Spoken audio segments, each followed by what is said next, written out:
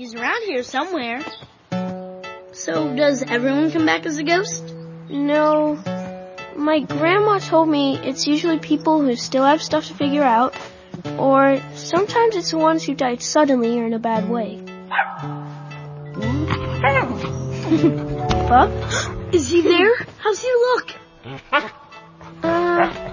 Good. He's happy to see you. Who's a good boy, huh? Good boy. Can he feel if I pet him?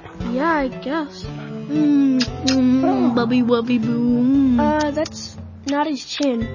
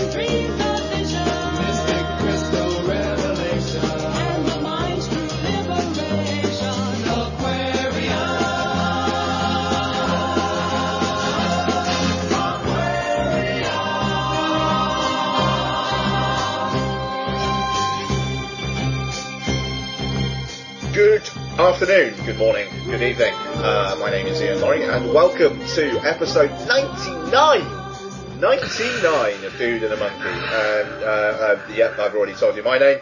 I'm also joined by, as always, Mark Foster. Hello, guys. Yes, episode number 99. Where we are so close to hitting that 100. It's insane. Shitting off. Yeah, just. How the hell did that happen? Coming up on this week's show, we are going to be taking a look at the Wachowskis' new film, Jupiter Ascending. We'll also be talking some trailers, some one old, one new. Might go on some tangents. We're splitting the recording session this week, so I think it's going to be a bit more of a laid-back show than it usually is. I don't know if people maybe sense towards the end of the show sometimes I'm a little bit like, yep. It's close to 7:30. But so hopefully that won't be the case tonight. And I mean, if I do sound like that, if you've got any constructive feedback on that, email us, man. Tell us, maybe split recordings is the way forward, who knows. But if you don't tell us, we're just going to stick with the usual and assume this is the best show on the internet. So, which it clearly is. Yeah, obviously. I will also say, actually, the last week of February, Noel and I are going to do a little bit of pub podcasting. We're going to do Mank and a Monkey. And we're going to be talking about It Follows. So it's like the last weekend of February that's out, and I'm going up a little bit early for Noel's stag weekend, Noel Mellor. So we're going to be talking about It Follows and having some ales, and God knows what else we'll end up talking about. But so you'll have like a bonus episode there as well. Also, in 2 weeks' time, Oscarbation 2015. Yes. It's going to be another live, unedited, what the fuck episode. I believe Noel's joining us again. Literally, he is, yeah. As the last two, not going to edit a thing. I will say this year, for those few of you who did listen to the whole thing last year, Lottie's not going to be in the room. I'm not going to be apologising for her noise half the time. I remember that. It was embarrassing. She's going to be upstairs, I'm going to be downstairs, there's going to be none of that bollocks. It's going to be pure film chat shite for 5 hours or so. Yeah, and I'm also, for the next one, I'm going to get the Monday off work. Yes, yeah, which is a wise move. Yeah, so that I literally don't finish recording, go have breakfast, and then go to work. Yeah, that's fucked. We should also say as well, sorry, having a bit of food there, my apologies. Episode 100 next week. Yes. We are going to be reviewing 50 Shades of Grey. Woo! We're gonna do that. That's something we're going to do. I'm seeing it. I am seeing it on Friday morning at 11 a.m. First fucking showing. Yeah, I've got to actually. I'm not even joking. Yeah, that's fucking hell. But then again, there's a reason for that. The reason is I'm away for the weekend, and I didn't want to go and see it while we were away. Yeah. Well, I don't know. Mainly because I wanted to get some ideas beforehand. So, yeah, fair enough. You know. Nice. I'm going to see what time I can see it. Right, there's a 11:15 showing on Saturday. Alright, I can deal with that. Yeah. I'm going to be going in, asking for my tickets with my baby wipes in one hand, and my bottle of lube in the other. Nice. I'm just gonna, not look at anybody in the eye. You know, I'm going with Becky. Are you? Yeah, Bex is coming. Don's not coming with me. You know, good on her. To be honest, she's a smarter person than I am in every respect, not just that. 50 Shades of Grey, but also the Dudies. Yes, the Dudies. The categories and everything will be going live probably tomorrow. So, that'll be Monday. It won't be tomorrow because you won't get this show for another week. But it'll be, you'll have heard about them already by the time you listen to this. So it'll be a get voting on those kind of thing, and we will take your votes into consideration while we also consider our own votes for them as well. There's going to be some normal categories, like best film, best performance of the year and stuff like that. But the majority of it is going to be stupid categories like, what was yours, Ian? Which character seems like they'd have the biggest wang? Yep. Yeah, there'll be categories like that, and Noel's also suggested a couple of categories, and hopefully it'll be a bit of fun. Yeah, Mike has as well, hasn't he? Of Hunter. So Mike suggested a few. So if anybody does want to suggest a category, I will think of some nominations for it and put it out there. But yeah, it should be a fun episode. Mm-hmm. Also, I think Channing Tatum from Jupiter Ascending may get a nomination for person with the biggest, with likely the biggest wang. Yes. Because he's part wolf, isn't he? He is part wolf, yeah. Wolves have big dicks. I don't spend that much time staring at wolf dicks, to be honest. Yeah, wolf dick. I think we might have a title for the show. Wolf dick. Wolf dick. Nice. Channing Tatum's wolf dick. Yeah, oh yeah. That sounds like the world's fucking worst celebrity endorsed perfume. Oh, no, I don't know about worst. See people stumbling across our podcast looking for something else on Google. Yeah. Oh, fucking hell. That's a tangent. Yeah, no, good. Channing Tatum's wolf dick. Nice. I'll try to remember that. Okay, so let's get started. I mean, at Dude and the Monkey, at Ian Loring, at DudeFoz, dudeandthemonkey@gmail.com. And, let's begin. So, quite a busy week for trailers. Yeah, it was. Yeah, go ahead, Matt. There was all the Super Bowl TV spots that kind of came out, but I think we kind of touched on them last week. The Jurassic World one, it's a film that I really, really, really, really, really want to get excited about, but I'm not at the moment. And I'm hoping it's one of those, like I had with Pacific Rim, where I just couldn't get excited about it. And then I saw the trailer on the big screen and was like, oh, hang on a minute, this is it then. Fine. And at the moment, because I've only seen the Jurassic World on the, a small screen, it's not really got me. Yeah, I've not had that rush of feeling. So I'm still not feeling it, but I'm definitely not against the idea of it. I'm very up for it, I must say. It's, I like the harkening back to the original while trying to kind of push it on a bit as well.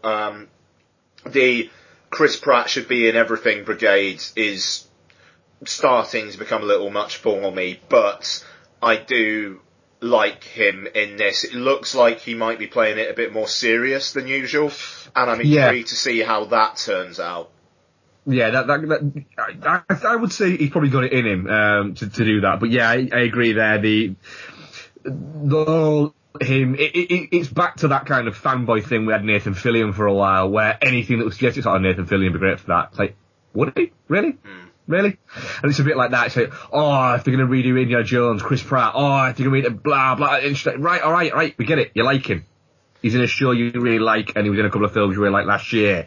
And yes, he's very entertaining, and he seems like a really nice guy, but just cool it a little bit. Yeah. I mean, it's, I don't know, I mean, like, with that rumour about him being looked at for Indiana Jones as well, and it's, but then, I mean, who would you recast as Indiana Jones? I mean, Chris Pratt's probably as good a bet as anybody else, to be honest. I mean, to be honest, if they came out and said, look, we're redoing Indiana Jones, we're rebooting Indiana Jones, and Chris Pratt's been Indiana Jones, I'd go, yeah, you know what? I can see that. It makes sense. Yeah, I mean, I'd be a lot more offended by the idea of a rebooted Indiana Jones if we didn't have Kingdom of the Crystal Skull. But, you know, that... We saw what happened there. Yeah, I mean, it just, you know, Spielberg and Ford and Lucas maybe just, let's let someone else take a crack at it. And, you know... as long as it doesn't end up being fucking J.J. Abrams. Yeah, I mean, well, I mean, it won't be, you know, even though, I mean, then again, he's not got any Star Wars on his plate after Episode 7, so this time next year he might be looking for something else to do, but, is he definitely not doing any more after that? No, yeah, I mean, Rian Johnson's doing them, so, Episodes 8 and 9, I believe, he's definitely writing and directing Episode 8, he's writing Episode 9, and I think he's been confirmed to direct Episode 9 as well, but that was, I remember back in the day when that was first announced, that was a little bit up in the air. But yeah, I think Abrams' kind of involvement is, I think he'll be on board as a producer and whatnot, and you know, obviously I think he's going to set the style bible for how the trilogy's going to look. But, yeah, I think like day-to-day involvement is just really the first film. Yeah, it seems strange that they'd have choose the same director for the following two. But not have like Abrams beyond the first one. It's a peculiar way to go about it, but I suppose there'll be a method to their madness in some way, you would think. Yeah, quite. So I mean, but Jurassic World, I'm looking forward to it. I'm liking the idea of the park being open and everything going to shit. Yeah. That is a good way to go for it. Next one I watched was the second trailer for Minions. I'm still not getting the Minions thing. It just, they seem like the sort of thing that would be great in little 3-minute blocks. A 110-minute probably block that we'll end up getting. I could see it running out of steam very frigging quickly. But people seem to love them, so, you know, fuck it. Banana.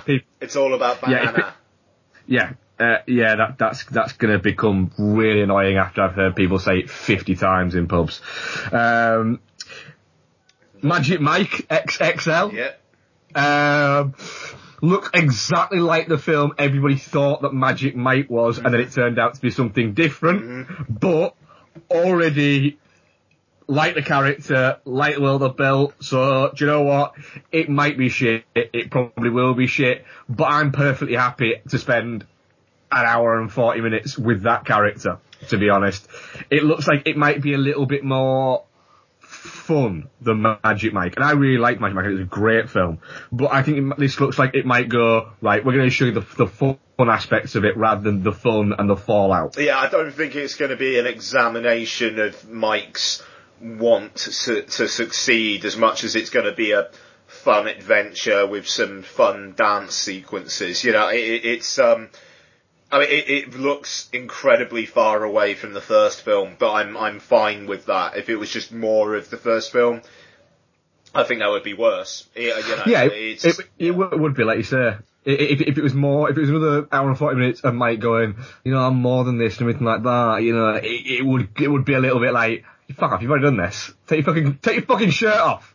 I would literally be at the point where I'd be shouting that. So, I'm well up for it. I think like I say, I really enjoyed Magic Mike. I even enjoyed the dance bits of it. It was a fun movie, and this looks like it's going to be just all of that fun. It also looks like it is almost poking fun at itself in a way. That bit at the end.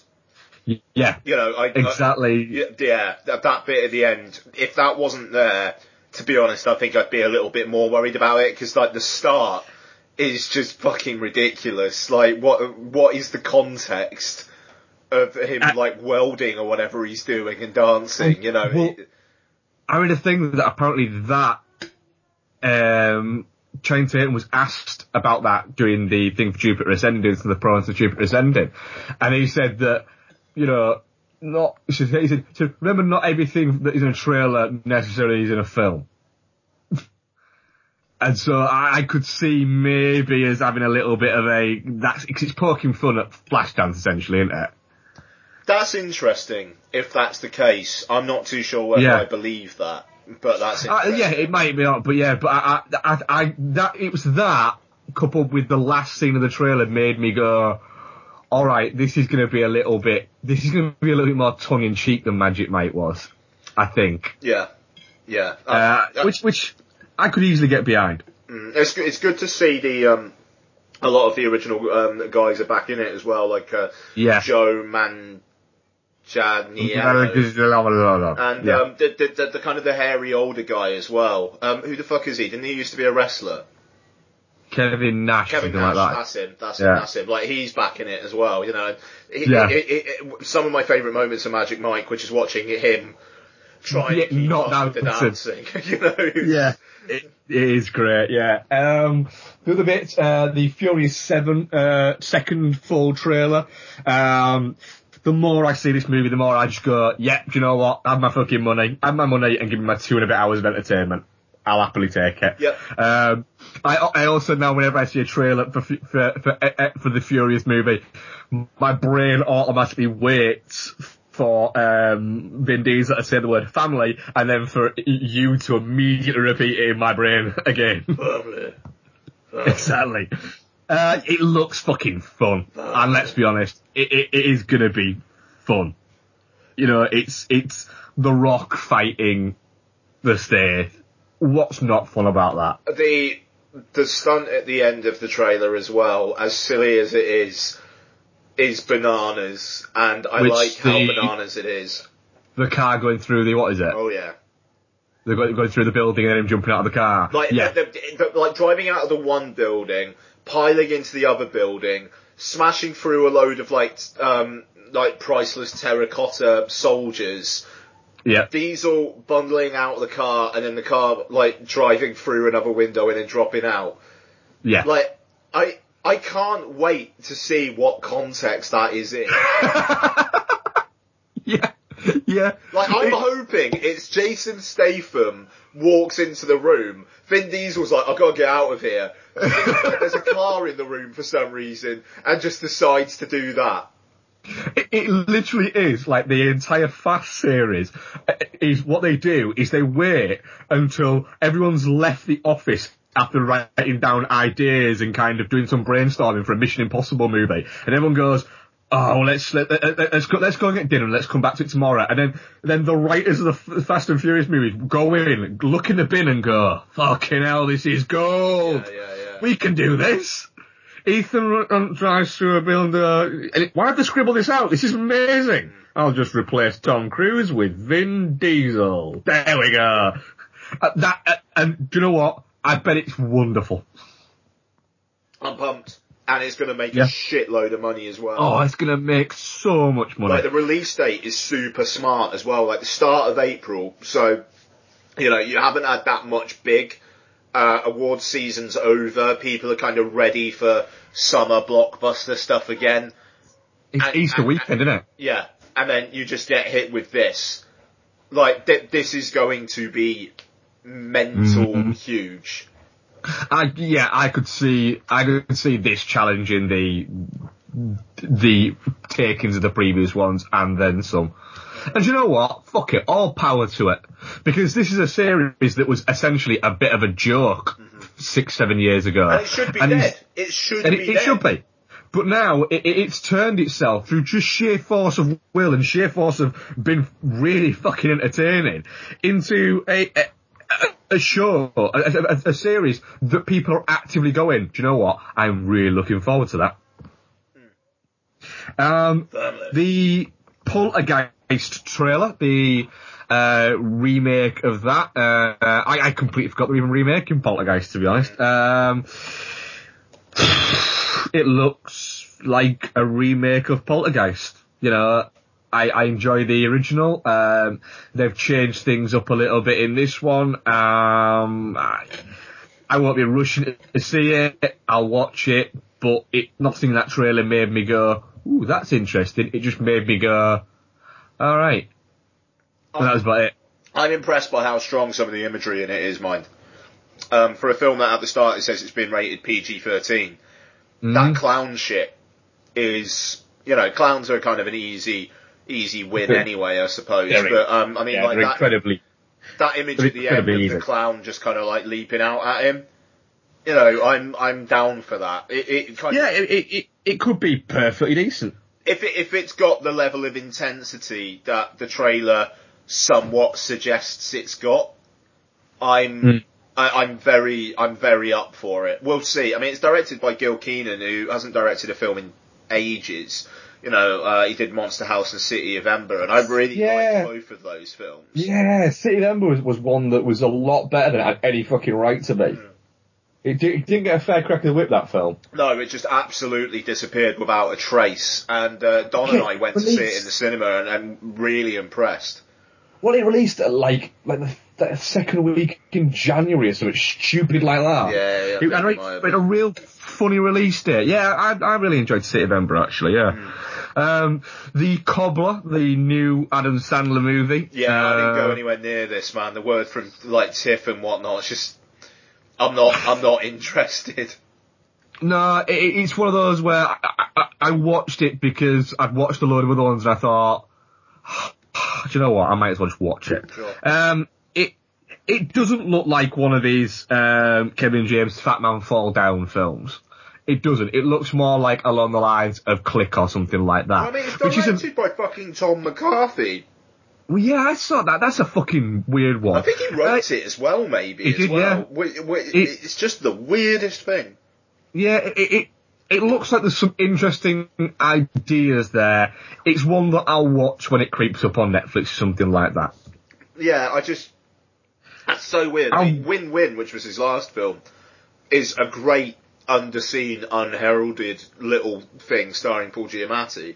And it's great, you know, but it's just weird that he then comes back with an Adam Sandler starring film where, what is it, he puts people's shoes on and he becomes them or something. Yeah, he realises, if he puts he's a cobbler and he puts someone's shoes on one day and then realises that he can become them and live their lives. Again, it sounds like a premise from one of the films he would have done in Funny People. You know, like Jack and Jill. Yeah. Yeah. Which didn't work out very well for anyone. No, Seventh Son, the Jeff Bridges, Julianne Moore kind of adventure film, which I saw a trailer for before Jupiter Ascending. Have you seen the trailer for this? Mm-hmm. Ages ago. It's the first time I've actually come across it, to be honest. Why is Jeff Bridges doing a bad impression of Bane? Mm-hmm. It's a really fucking strange one. I've no This film was made idea. so long ago that it may well have been before The Dark Knight Rises came out. Like, genuinely, this film's been on the shelf for an age. I don't know who this film's made for. It's one of those. I don't know who had the idea to make a kind of fantasy adventure movie starring Julianne Moore and Jeff Bridges. That doesn't make sense. You know, yeah. Fucking peculiar one. I don't know who's going to go and see that. I think it'll probably be nobody. Yeah, I mean, it came out in the US this weekend. I think it did like $5 or $6 million. It was a massive bomb. Surprised that it did that. Yeah, okay. And the last one is the film Focus, the Margot Robbie. Yeah, I saw this, yes. Yeah, what the fuck? It looks so incredibly dull.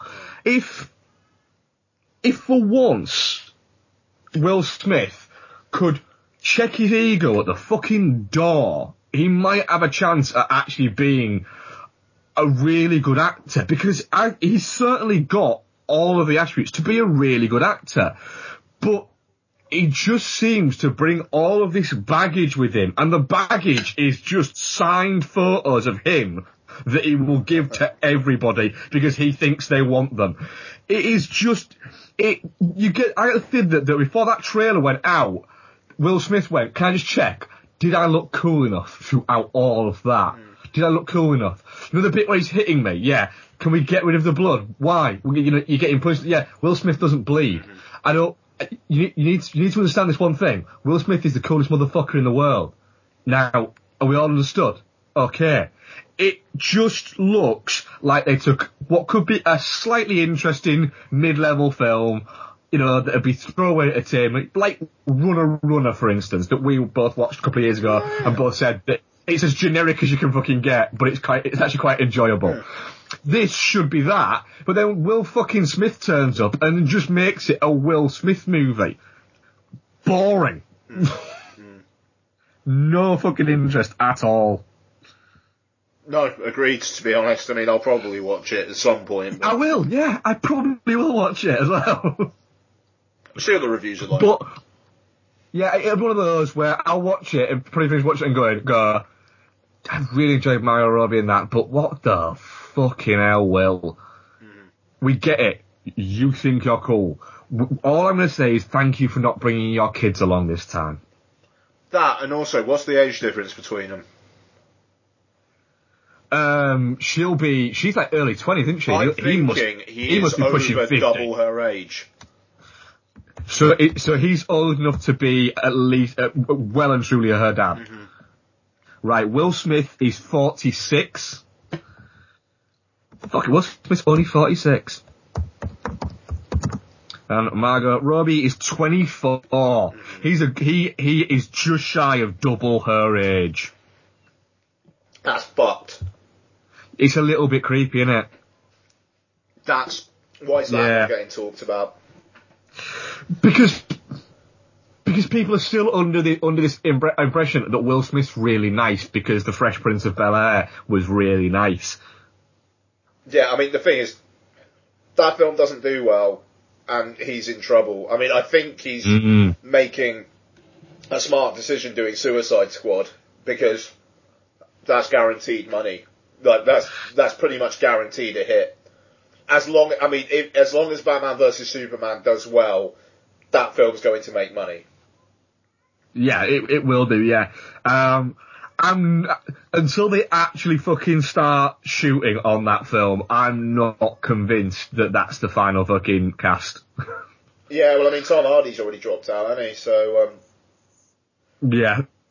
Because they've still not replaced that, have they? Not officially. They went to Jake Gyllenhaal and he rejected it. So yeah, he didn't want to do a superhero movie, did he? Which, fair play to him. You know, he's well and truly forging his own kind of path at the moment. Other than that, what have you got anything to add that you've caught this week? Nah, man, we covered that shit well. Nice. Oh, I'm leading. Jesus Christ, I'm rubbish at that. Excuse me. Okay, so that's it for trailers. We're going to have a clip from the Wachowskis' new film, Jupiter Ascending, and we're going to get into it.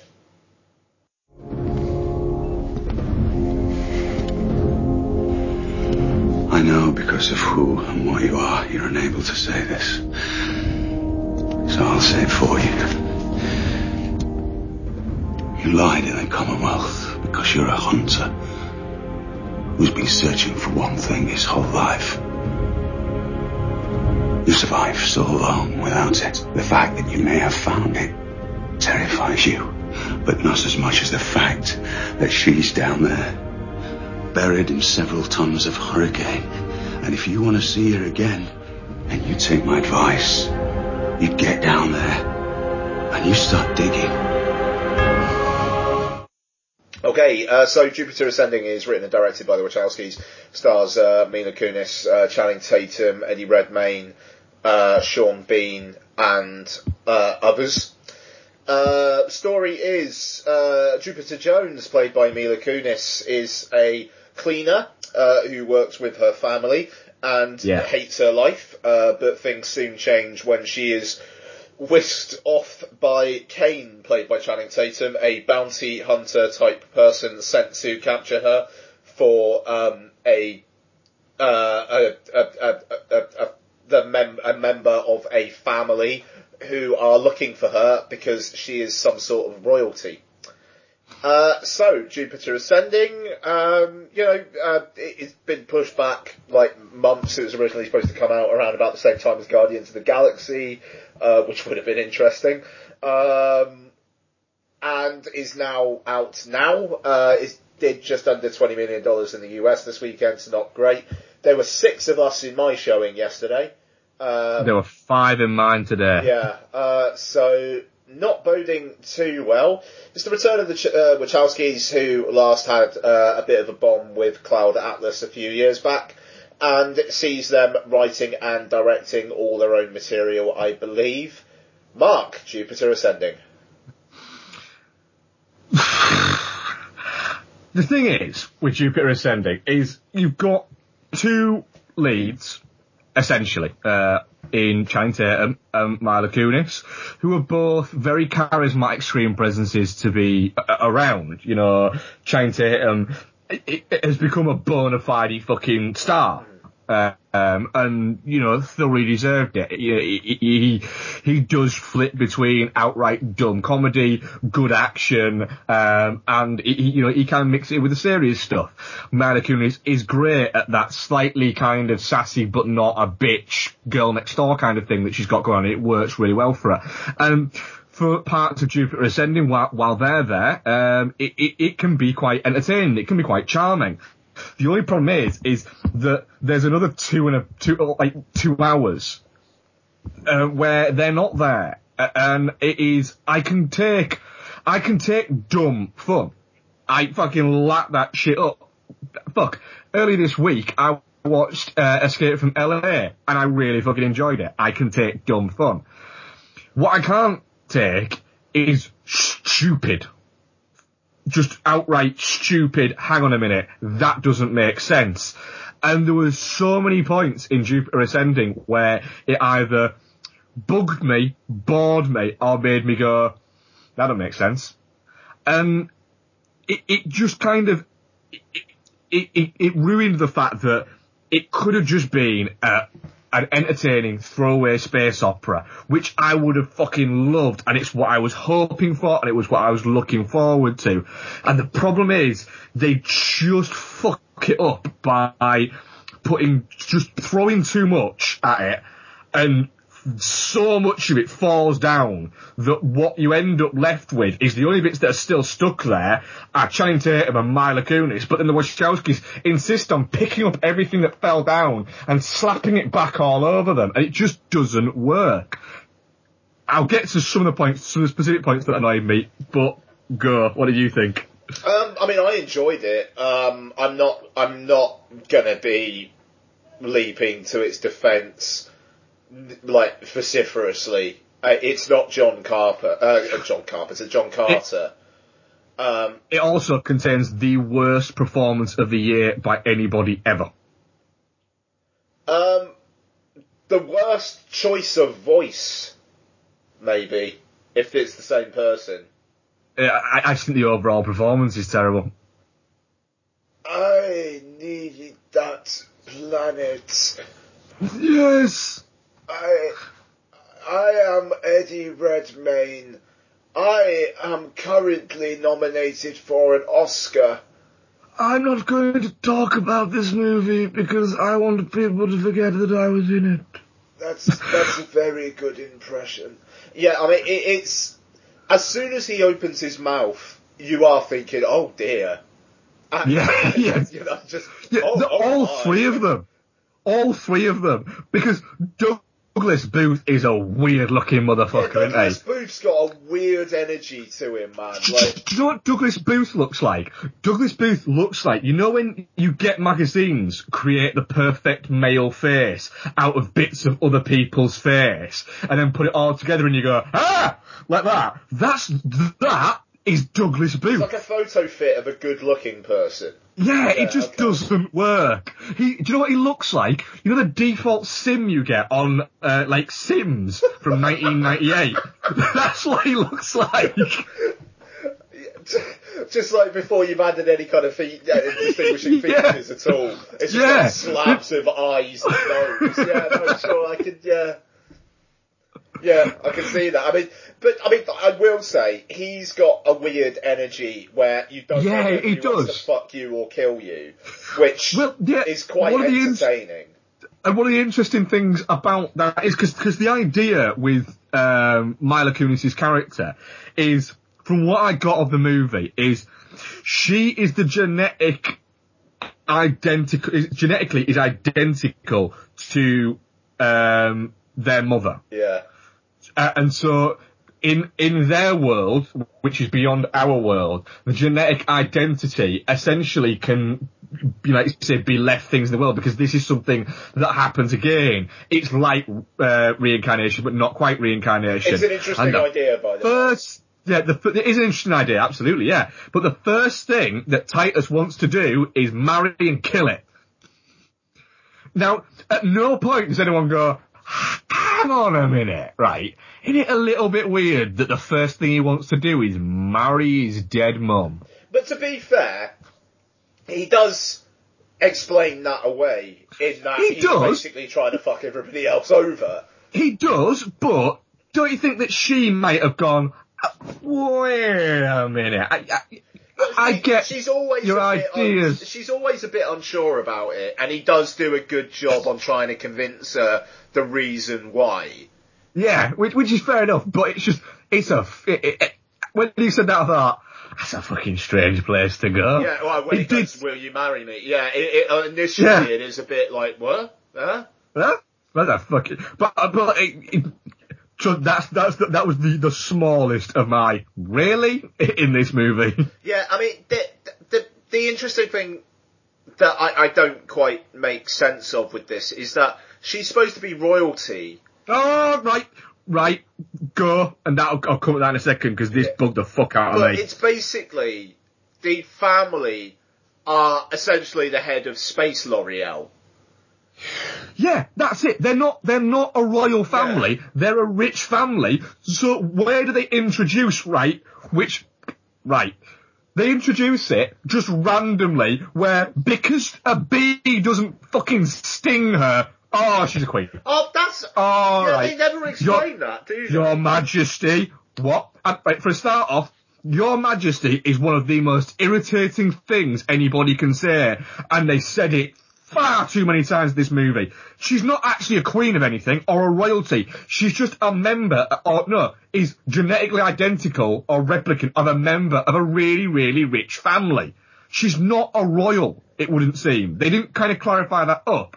And yeah, they don't clarify why he's got loads of fucking bees around. Is it a noted thing that people like Donald Trump have the ability to control bees? So they're taking this in real life? It could be. Oh, well, bees are genetically made to see queens, so you're a queen. What? Because you've not been stung. Do you know what? Right? I've not been stung by a bee. Am I a queen? Clearly I am. According to Sean Bean, I am Queen of Sheffield because I've not been stung by a bee. What the fuck? Bees don't lie. I'm already liking the film less, actually. Bees don't lie. Yeah. His daughter just disappears. I'll go get some food for tonight. Yeah, later. See you later. Gone. Never comes back. Right? Apart from the fact that he saved her from something because she's got the bee flu or something like that. Also, if you like bees, apiaries, don't just have hives hanging off everything. It's a good security device, mind. It is, unless a queen comes. Yeah, that's true. Which apparently is anybody who's not been stung by a frigging bee. Yeah, it's true. Yeah. It is. The thing is as well. I mean, I will just say the film looks fantastic. Oh, it looks great. You know, this is $180 million, I think around about it cost. Yeah. It looks good. The world looks good. The world building is shit, but the world looks good. That's a good summation. Yeah, but it looks nice. But the one thing I will say about Jupiter Ascending with absolute certainty, there are more fetishes in this film being displayed than there will be in the film we're reviewing next week, which is a film about fetishes. Right? We get it. We get it, Wachowskis. You like leather. The girl on the motorbike thing, the flying motorbike thing, where whenever they're sneaking anywhere, she goes on a flying fucking motorbike, right? You look at her, right?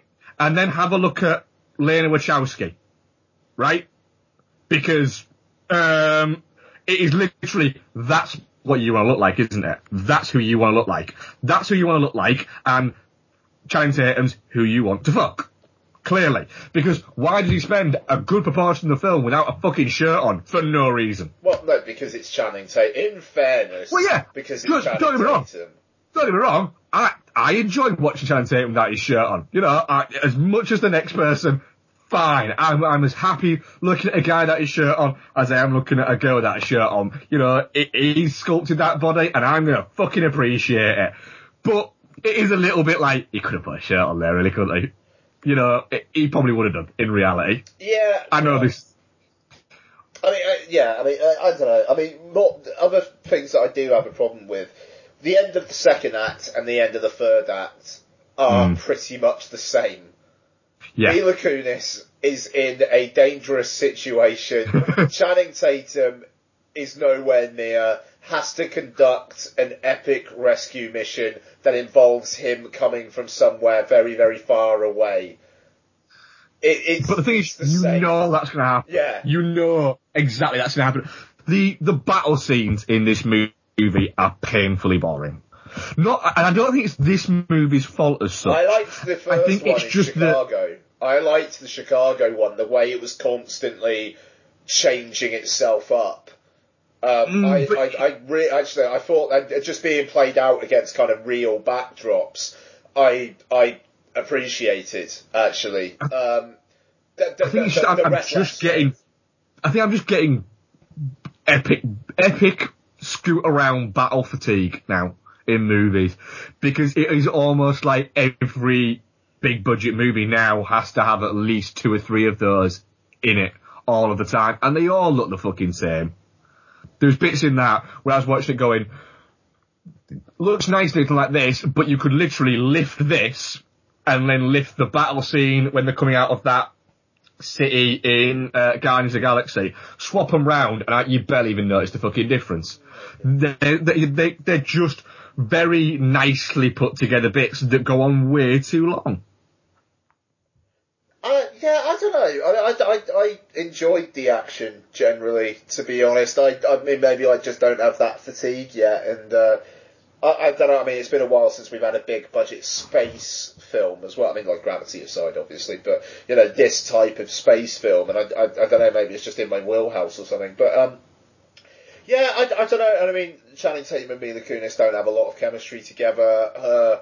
Wanting to get to it or get with him thing kind of feels like it comes out of nowhere. And I mean, it does come out of nowhere. I will say, like, Mila Kunis, despite being on screen for most of the film, is not given that much to do. She basically reacts to other people.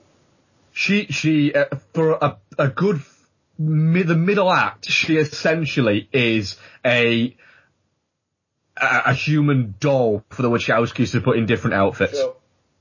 And for a, you know, let's not get fucking carried away. Mila Kunis isn't a incredible actress, but she's she's a good actress, you know. Yes, she's not really done that much in terms of, you know, hard-hitting serious roles, but for this type of role, she's great at doing that kind of, personality on screen bit. She's, like I said, she's a pleasant person to be have on screen and to watch, but she's given fuck all to do here at all. Yeah, I mean, like, you kind of expect it to be quite ass-kicking as well, and that never even really happens. Yeah, I mean, you compare it to, again, with John Carter, Lynn Collins in John Carter, and, she's spiky, and she can handle herself, and yes, the ending is, like, him saving her from a wedding situation, but she feels like she can hold her own. Yeah, and she's knowledgeable and whatnot. It's basically her moping about, finds out she's destined she's kind of from greatness, has a crisis of conscience, requires saving. Yeah, that's exactly. Basically her arc. And then ends up accepting her place in life, which was a little bit kind of threw me, but like, hang on a minute, so that's it, she's just going to go back and go, do you know what, maybe I should enjoy my life that I thought was shitty before, because essentially I live in a house with 17 other fucking people and I'm a cleaner. There's nothing wrong with being a cleaner, by the way. It's a perfectly, it's a perfectly fine profession, deal with fuck whatever pays the bills, anything like that. That's not what I'm saying. But she clearly wasn't happy with her life. But then she decides, oh, well, now I've seen that rich people are bastards, rich fucking alien megalomaniacs are bastards. Maybelline people, yes, yeah. Yeah, it is a little bit. And also that, when she goes, oh my god, this is made out of the essence of people. I thought she was supposed to clock that 20 minutes beforehand when she was talking to the girl. Yeah, it was a little bit like, really. I thought she had that realisation. That's the thing, and then she seems to have it again. That was weird. I just thought I was keeping up with the film, but I was actually ahead of the film. And also, Clinique or whatever she was called, right? If you've got that shit just to fucking hand, if your business is making that shit, right? And you just use it whenever. Why did you wait? And I'm guessing that it takes a long time for her to get old. Why has she waited for thousands of years or whatever and gone, but I better use this again now, aren't I? If they've had the ability to use that, surely it's something you'd use like every fucking 100 years or whatever. It just, there was so many bits like that where it was like, I understand why aesthetically you've done that for the film, but once you look beyond that point, it stops making sense. For instance, they made a big deal of talking about Channing Tatum's booty things that he wears. That they don't make him fly, they manipulate gravity so he can use them to like skate along, right? Which is what he says, essentially. Why can he use them in space then, where there's no gravity? Well, I mean, he uses them in space at one point. There's no gravity in space. So, it's little bits like that you're thinking, really? You wrote all of this, and then you put things like that in it? Come on. Yeah. It just, I think part of the reason why I'm angry at this film is I really, really wanted to enjoy this movie. Yeah, I mean, I did enjoy it. I enjoy it to an extent. It's not terrible, but it's not very good either. Yeah, I mean, you've convinced me. I mean, I'm not going to say definitely shit because I got enough out of it, but fine, touching cloth, and I started it, definitely not shit. Well done. Sorry. I'm on it. I'm gonna have to say it's shit. Because it just is, for me. It's one of those where there's enough sort of flashing lights and, stupidity and ridiculous and, the leads are entertaining and everything like that I will absolutely understand if people go, do you know what, I enjoyed it, I had fun with it. Did you just say there are enough flashing lights? Yeah. Right. Why? Is that what you need to... Is that what you need to entertain you? Flashing lights? No, what I'm saying is that's what some people need to entertain them. It is, if you can go in and literally just go, I want to watch this, and you never want to think about it a second after it's finished, then I'm sure you can get some enjoyment out of it. Once you delve beneath the fucking really fucking thin, sugary layer of fucking surface of this creme brulee, you get into it and you go, why is there beans? There should be like a creme disease there. What the fuck's going on here? It just doesn't make sense. Yeah, no, I mean, I don't know. The thing is, like I said at the start, I can't really defend it. It's not one I'm particularly bothered about defending. The score's great. The score's great. Doesn't fit the fucking movie at all, but it's great. It's weird that after Speed Racer, they still got $180 million to do this. That's weird. It baffles me. Literally, the next time the Wachowskis sort of stroll into a studio and go, we want to make this, they're going to go, fuck off. Yeah, I mean, the thing is, I like Speed Racer. I'm a big I like Speed Racer. You know, but I mean, like, Cloud Atlas didn't do very well, even though I think this was kind of the gears were turning on this before Cloud Atlas came out. But then Channing Tatum and Mila Kunis, they're two big stars. How do you see the rest of this actually making the $500 million or so it would probably require to actually break even? Exactly. How does that happen? It's, I don't know. It's one of the least successful visions that the Wachowski brothers have had. Even though, I mean, I enjoyed the action sequences, I like the look of it. I think I just enjoyed looking at it for 2 hours. Yeah, I mean, I could absolutely see that. It does look really nice. Like, I can't criticise for that. It looks nice. The world, like I said, the construction, the way the world looks is really nice. I could have done with more of that, more of the actual world. But I was talking about it with Bex. You know, Bex didn't watch it with me, but we were talking about it afterwards. And it's weird because the Wachowskis essentially have got this money because have still got this credit in the bank because of the Matrix movies. You know, that's it, you know. I mean, for instance, I loved their first movie. I was a big fan of Bound before the Matrix came out. It's a fucking great film, is Bound. And the Matrix is one of those movies where it caught a zeitgeist at a time. It's one of those films where it's not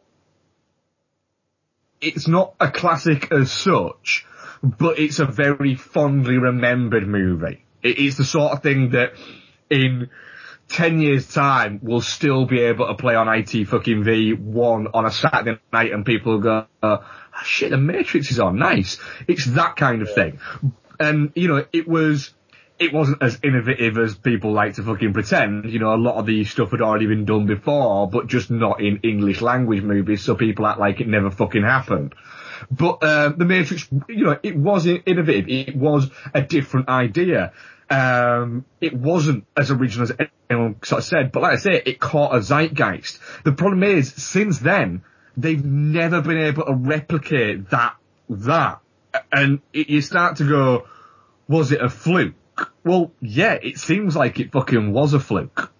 Because this is the first thing I think they've done since that where they've been in charge of creating, you know, everything, the world and everything there. You know, Speed Racer was based on a Japanese comic book, and Cloud Atlas was based on it's a book, isn't it? Yeah, David Mitchell book. Not Mitchell and Webb. That's just FYI, but yeah.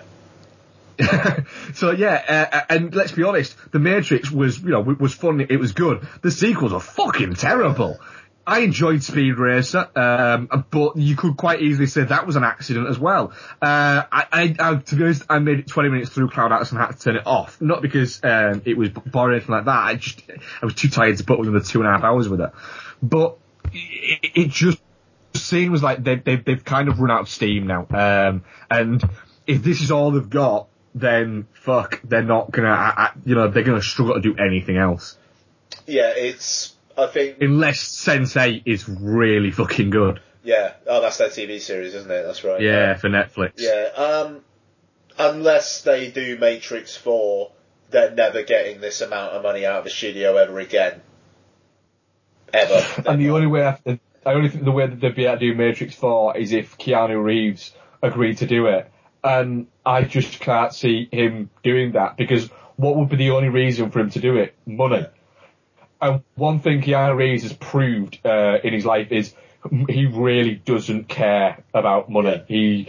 He's given away most of his money for a start off. So, this is a guy who is worth, still probably he's still worth a couple of $100 million, but has given away hundreds of millions of dollars. The only way you could see it is if they sat him down and went, "We'll give you 100 million quid to make this fucking movie." Yeah. You'll get 50 million and you'll get 10 points on pre-fucking profit gross, and then you can give it all to charity. Yeah. That might be the only way you get him to go, fuck it, yeah, why not? Yeah, quite. To be honest, these days, with the world being what it is, if they're going to redo The Matrix, it's going to be a TV show. Yeah, probably. And actually, to be fair, that would be something I'd probably kind of be interested in. Kind of like a weekly series about the battles of, trying to, defeat the machines and whatnot. Yeah, I'd probably watch that, so there you go.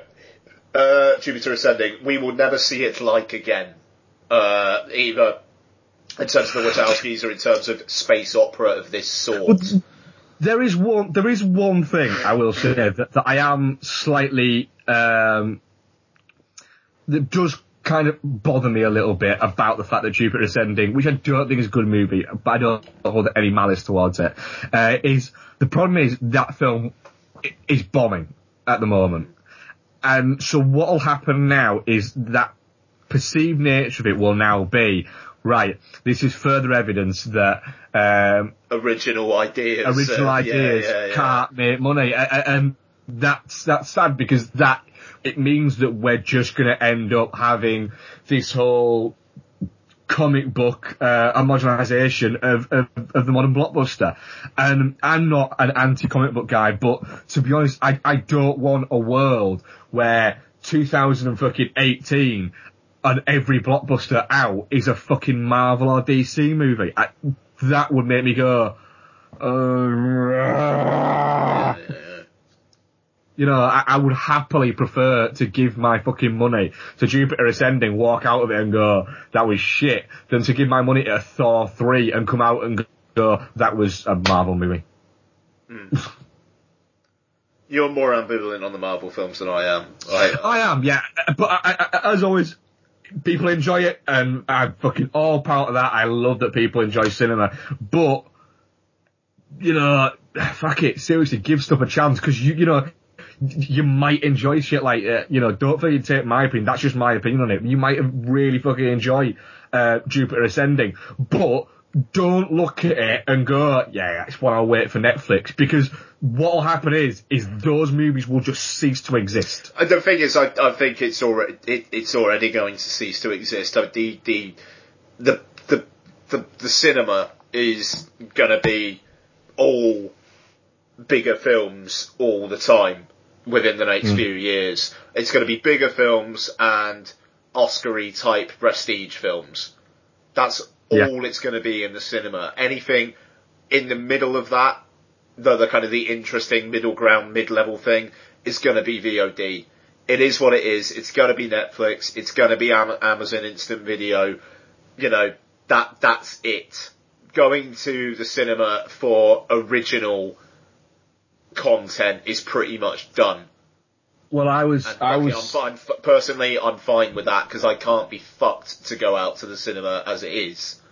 I was told an interesting thing a few weeks ago by a programmer for a chain of cinemas, which I'm not going to give away the name of, but a programmer for a chain of cinemas who has said that at the moment they're very strongly and will quite likely happen at some point in the near future, where essentially starting Friday through to Monday night, it will literally be certain types of movie. It will be blockbusters, the big releases, and then the mid-level stuff will get a short run where it'll play a Tuesday, Wednesday, and a Thursday, and then that's it.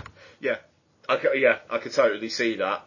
And I said that you might get the odd morning showing on a weekend, but essentially, instead of them risking and having a, for instance, I just shit all over it earlier, Focus playing on a screen on a Saturday, and then having, let's say, it's released the same week as Avengers, right? It probably isn't, but hypothetically, let's say it's released that. What will happen is if you want to go and see Focus, you go Tuesday, Wednesday, or Thursday. But what will happen there is it might play at fucking 11 o'clock on but from 2 o'clock on a weekend, the screen that Focus would usually be on will just have more of the Avengers, so they could cram more people in.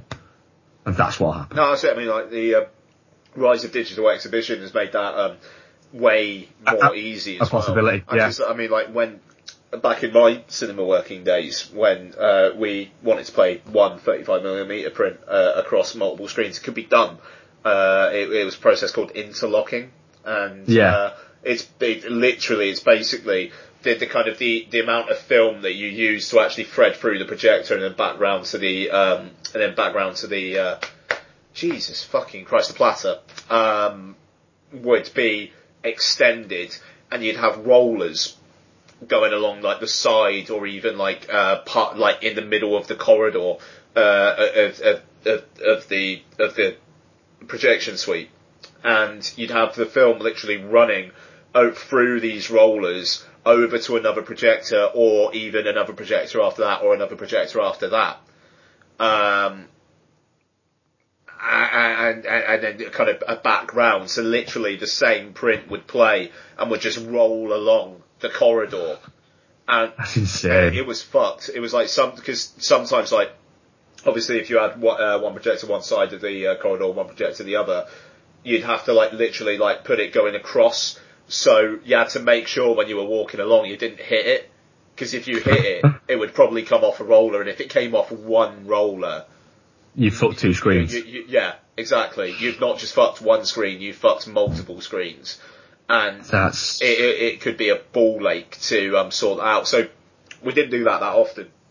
Like for a lot of the bigger films, like I remember we did a 4-screen interlock of Quantum of Solace, which was not fun. And you know, it was for things as well, like when View, I don't know whether they still do them, but they used to have over 18s only screenings where they'd charge £1 more. To like basically have a guarantee that you wouldn't be interrupted, which is just the worst. It's just, it is. You know, like that, which is, I mean, it is disgusting. But to be fair, in all fairness, they made more money than this cost them, but they did have a member of staff sat in the screen. And if any mobile phones went off or anything like that, they would immediately go over to the person and tell them to put it away, or like get. But that should just be every fucking screen. Yeah, I mean, that isn't as bad as the mother and baby screenings of 50 Shades of Grey that a certain cinema chain's running. Are you fucking serious? Seriously, I saw a poster for a mother and baby screening of 50 Shades of Grey. Picture House. Oh, okay, right. Wow. Yes. Yeah.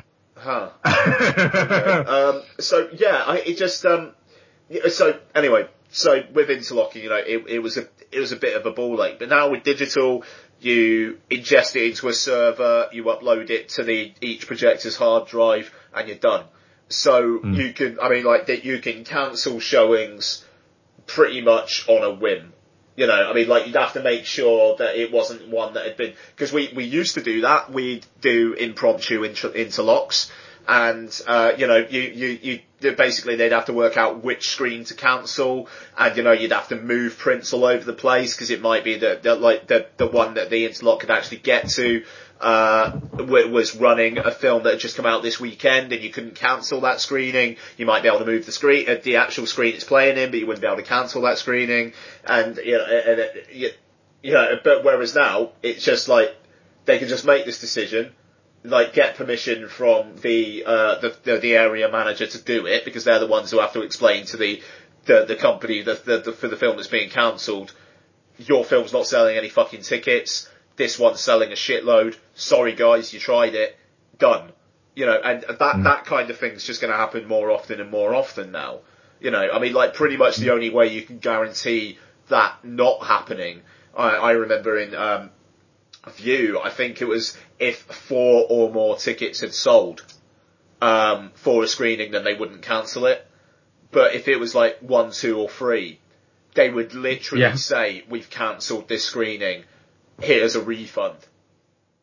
Yeah, which when I went into Jupiter Ascending, there was nobody else in until the final fucking trailer. And at that point, I thought, I could quite conceivably be the only person in here. And then, like I said, another 4 people come in. But I was chatting to one of the girls that works there, when I came out of the screening, and sort of said, you know, it was busy when I got here, but there was only like 5 people in my screening. She said, yeah, we sold out on, we had to turn 2 people away from Shaun the Sheep. Yeah, there you go. Shaun the Sheep, the movie. They've turned 2 people away. It was 2 fully grown women. Wow.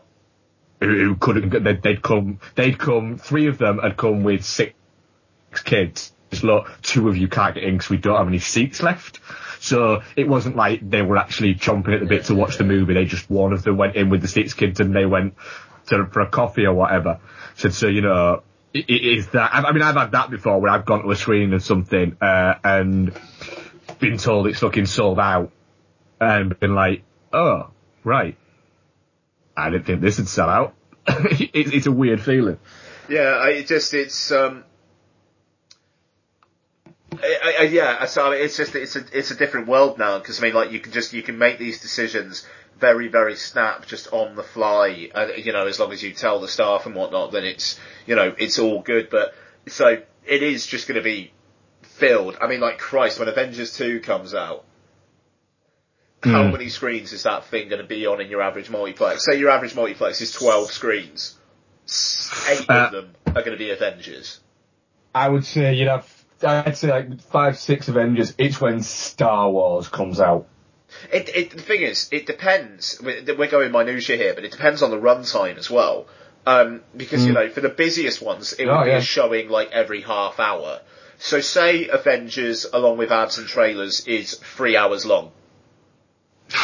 Yeah, I'd say you'd be looking at realistically that, yeah. Like, I'd say you'd be needing one to start at midday, one to start at 12:30, one to start at 1, one to start at 2, half 1, one to start at 2, one to start at half 2. Then the 3 o'clock would not be the one that the 12 o'clock was in, because that one would just be finishing and they'd need to clean up. So you'd also have to have a 7th screen for the 3 o'clock, and then the half 3 you could go back to the one that the 12 o'clock was in. Yeah. So there you go, 7 screens for Avengers for, you know, every half hour. And that's assuming, I mean, like Friday, Saturday night, the 7 o'clock showing, the half 7 showing, the 8 o'clock showing, the half 8 showing, and probably the 9 o'clock showing are probably going to be sellouts. So you'll need another screen for those. Yeah, so you could, there's an argument to suggest. Have an entire multiplex playing nothing but Avengers. Easily. Yeah. It genuinely wouldn't surprise me if either Avengers or Star Wars, for at least a Friday or a Saturday night on its first week released, that is the only thing that's playing at that cinema. I'm going to have a look at what's out on or around Star Wars. I don't think there's anything released that week. I don't think anyone's going up against it. Yeah, because Mission Impossible 5 just moved, didn't it? That went forward. Yeah. Which is brave.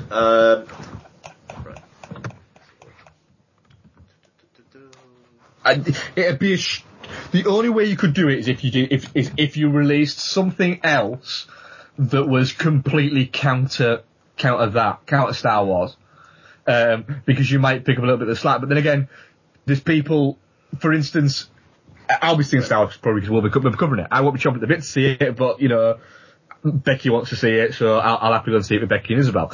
But the thing is, I wouldn't go to the cinema if I wasn't going to see that, because I wouldn't want to be stuck in a cinema with 10 screens worth of Star Wars people. Here we go. Yeah, I see that. Right, Friday the 20th of November, Hunger Games Mockingjay Part 2. So that's like 4 weeks beforehand, so that's going to be pretty much getting done. Friday the 27th of November, The Good Dinosaur, Pixar film, and The Martian, the new Ridley Scott one. 2 weeks after that, you've got the Seth Rogen, Joseph Gordon-Levitt Christmas film, which doesn't have a title yet. So, The Good Dinosaur is going to need some play time, but by then, maybe not in the evening. That'll be 3 weeks later. Yeah, Pixar and stuff like that, and DreamWorks like that, they're a 3 week kind of run, aren't they? Let's be honest. They're getting their money. Pixar, it's, Disney, Star Wars is Disney. So if Star Wars, I mean, if Disney have, basically just say, do you want us to put on an evening show of The Good Dinosaur or another show of Star Wars, they're going to say Star Wars. Yeah. The Martian depends entirely on how well that film plays. If that film opens up to great reviews and, awards buzz and stuff like that, that film could conceivably play that weekend. Otherwise, probably not. So, that's it. And as well, you'll know it from cinemas. Occasionally you get distributors will literally say to cinemas, right, you can have this, but you have to play it on these screens at these intervals and everything that. You get that. And so that can mean they have to go, do you know what, we can't show this other film. Or, I know from talking again the same programmer, they had an instance where they were supposed to be showing a film, were then told, you can't show that film if you're showing this. Yeah. And so they had to pull it, and it was half sold. They'd taken pre-orders for it. And they had to literally just cancel it. Yeah, I remember, just a few months, this time last year actually probably, Stranger in the Lake, got pulled by its distributor, pulled by Cineworld the week it was due to come out, literally on the Tuesday. Cineworld suddenly decided not to show it. And then, there was uproar about that. And then they relented. And, the distributor, I think it was, Picadillo Pictures, were basically saying, look, we've already ordered the hard drives, we were banking on this, what the shit, and then, Cineworld will basically say business reasons, there was probably something hot out around then. They were thinking we could actually do with an extra show of this. Let's pull the weird art house gay film and have an extra show of this. And was it some extra shows of 12 Years a Slave though? It might have been actually. I think it was some extras of 12 Years a Slave, because that film, it didn't come out of nowhere, but the box office takings of it escalated quickly. Yeah. It might be right, actually. So, yeah, I mean, there you go. And I mean, I think Cineworld relented and let them have, maybe 3 or 4 showings in that week, as opposed to a show every day.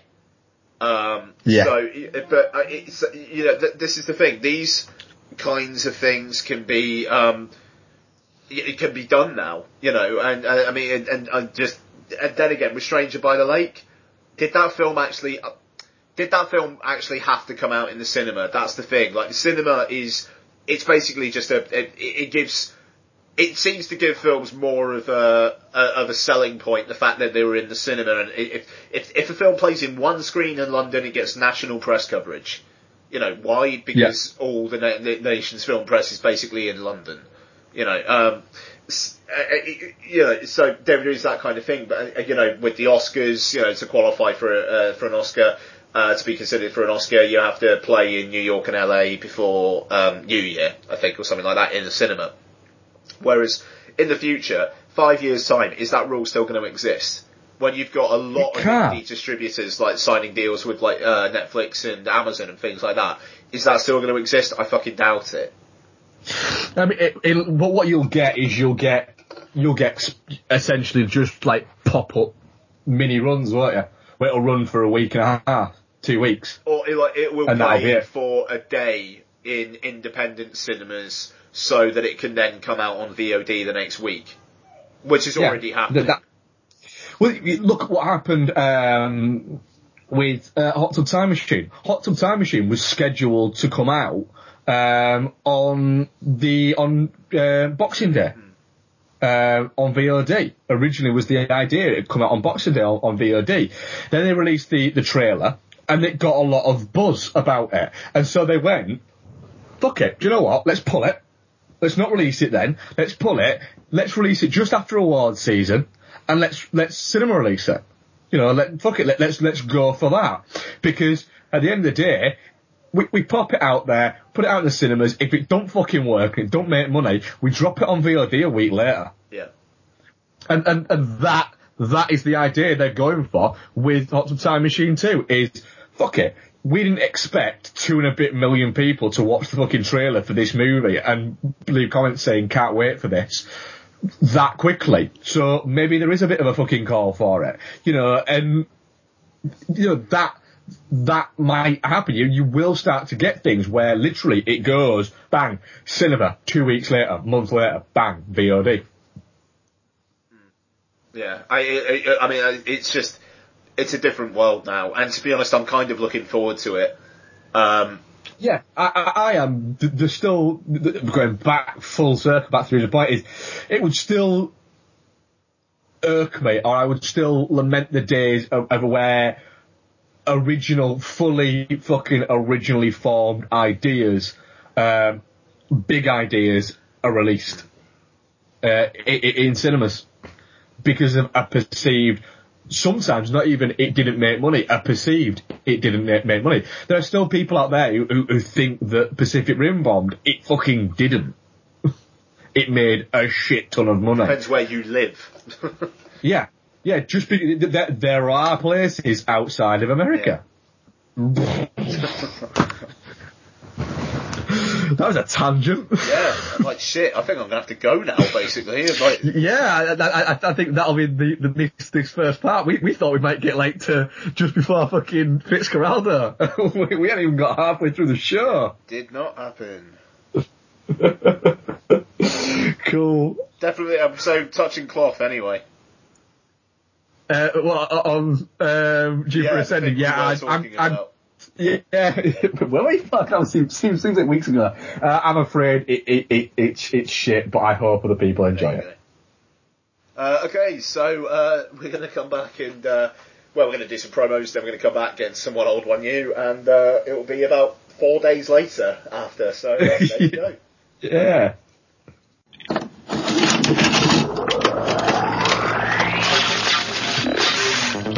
In a world without adventures in VHS, the book,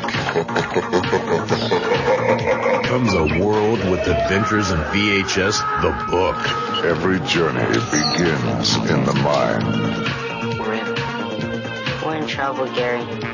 This is highly illegal. In 2013, Noel Miller embarked on a series of VHS adventures that shook the world of podcasting to its very core. He's the kid everyone used to pick on.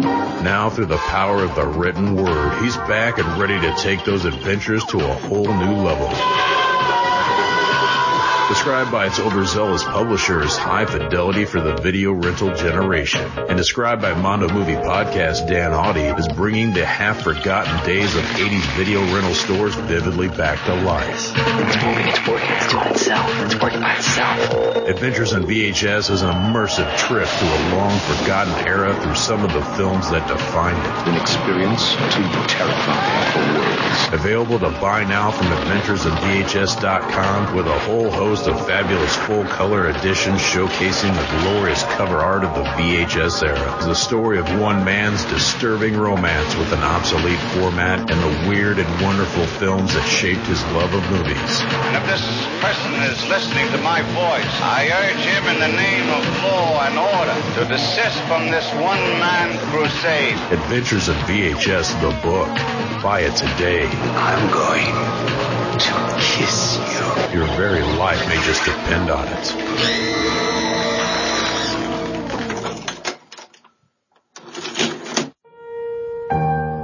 Cynthia, so glad you're home. I have some very exciting news. Well, I have some news for you too, Jonathan. Me first. I've just discovered a great podcast called Mail Order Zombie, and it's hosted by a married couple just like us. Yeah. Speaking of that, I had a meeting with the lawyer today, and... It's mainly about direct-to-DVD zombie movies, but the show covers the whole range of zombie culture. Games, books, plays, comics, you name it.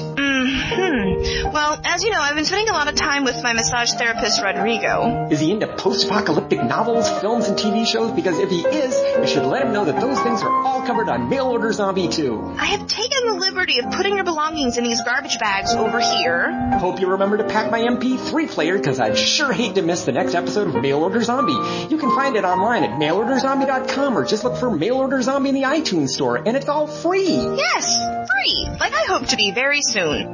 So what is it you wanted to say to me, Cynthia? You're an idiot. Oh, I love you too. Okay, and we are back. It's 4 days later, I believe. Is it? Did we record on Sunday? We did record on Sunday, yes. Yeah. Okay, and so, wow, there we go. And before we get into One Old, One New, a few trailers have actually kind of come out in the last few days, and considering I'm assuming next week we're probably not going to be doing trailers, we may as well talk about some now. So go on, Mark, what have you seen? The trailer for Aloha, the new Cameron Crowe film that's coming up, starring Bradley Cooper, Emma Stone, Rachel McAdams, Alec Baldwin, a whole host, I'm guessing, of regular kind of Crowers. I'm a huge Cameron Crowe fan. I lap that shit up.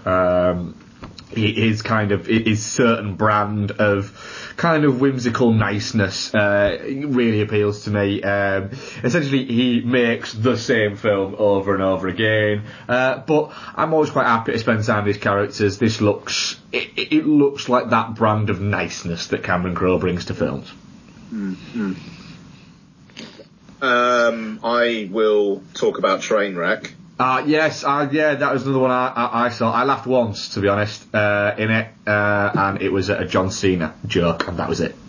Yeah, that fucking film looks shit insufferable. Yeah, it does.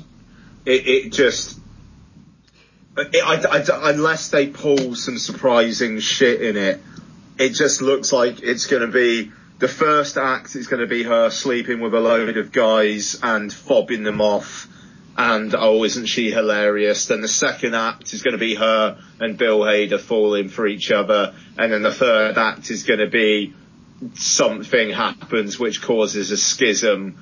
And then at the end, they either get back together or they don't, but they probably will. Yeah. It's amazing that Judd Apatow is directing this. But that Amy Schumer, I mean, I've seen some of her stuff on Comedy Central and it's made me laugh, you know. Yeah, I'm not a fan of hers, to be honest.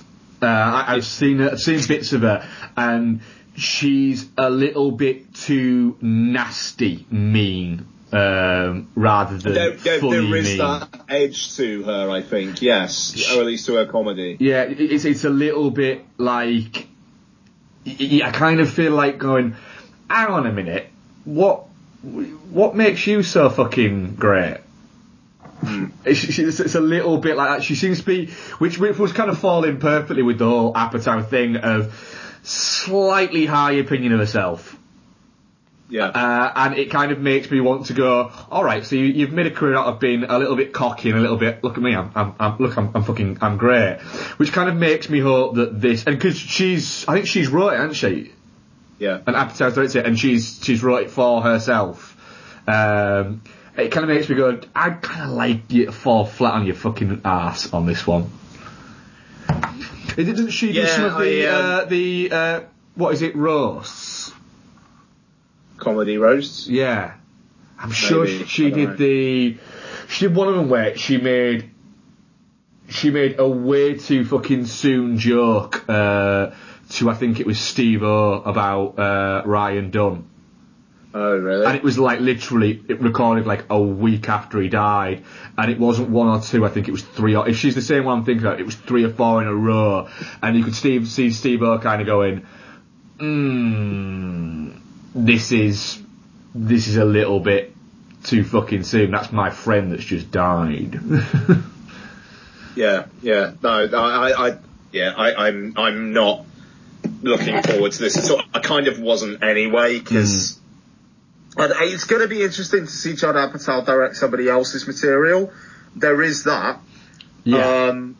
But then again, do we ever go to Judd Apatow films for his directing? No, it's a little bit like the Kevin Smith thing.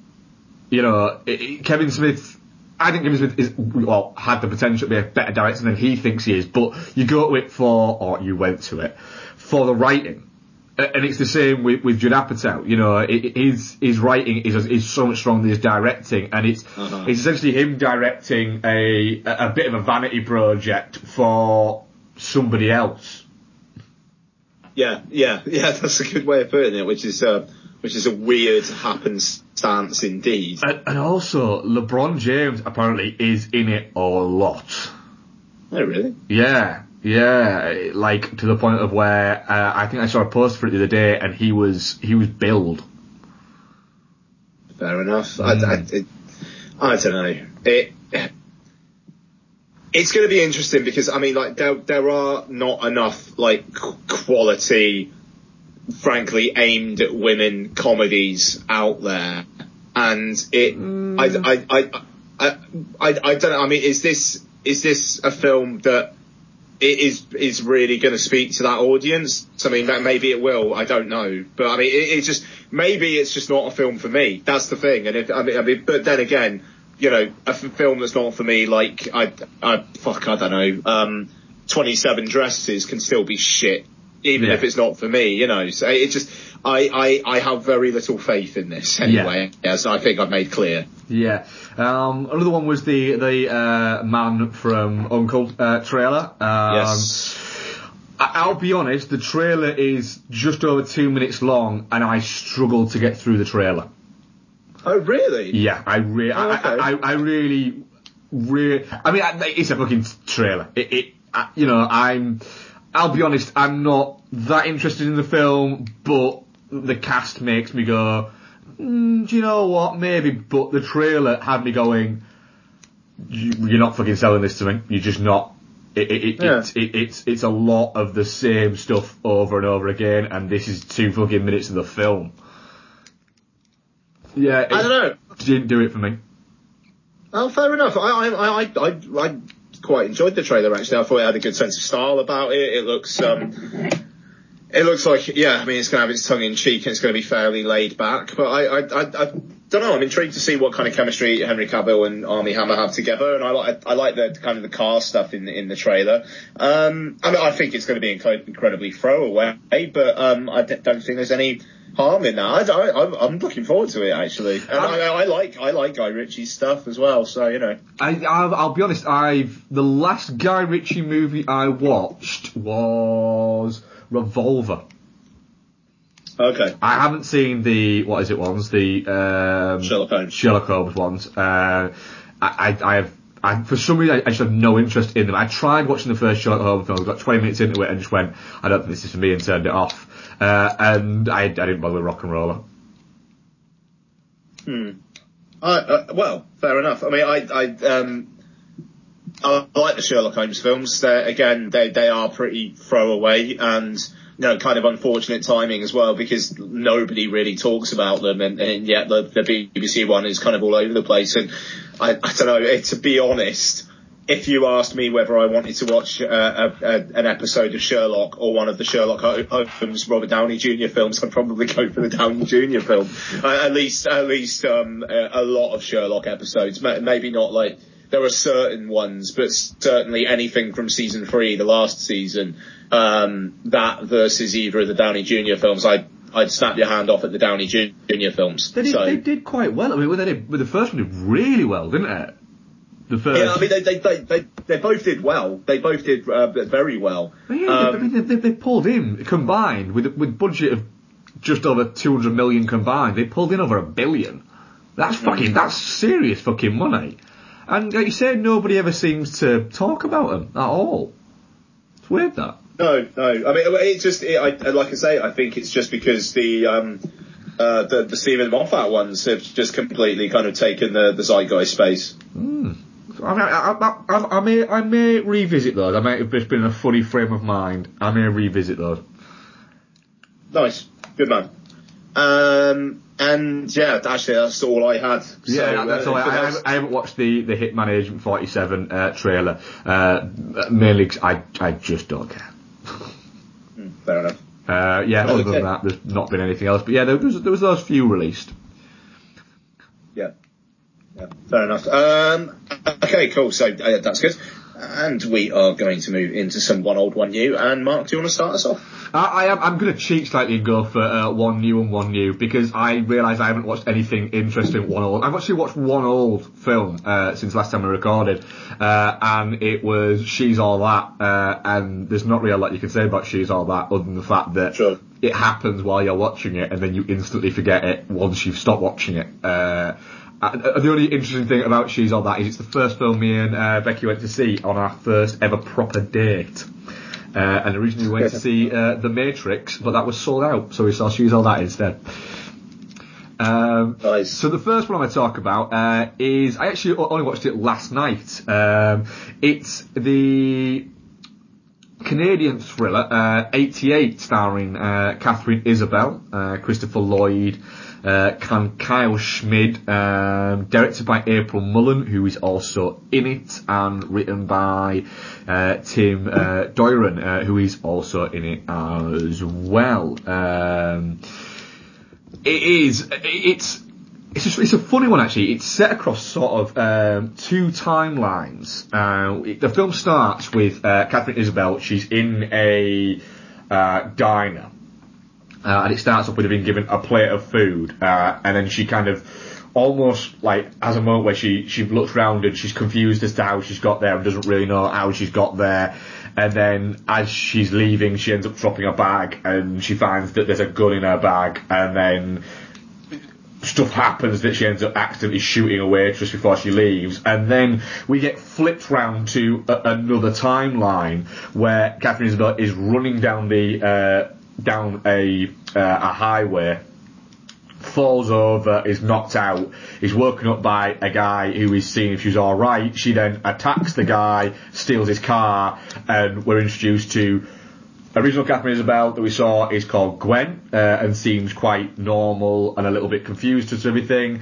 And then batshit crazy Catherine Isabelle gives herself the name Flamingo, and she's this badass who essentially is trying to kill Christopher Lloyd's character, who's called Cyrus, because he's killed her boyfriend. And it's this kind of split personality story where we get two timelines. One is going along further in the story, and the other one is catching up to where we joined the story, and they both keep on flashing back to each other as we start to have the story unfold as to what's actually going on.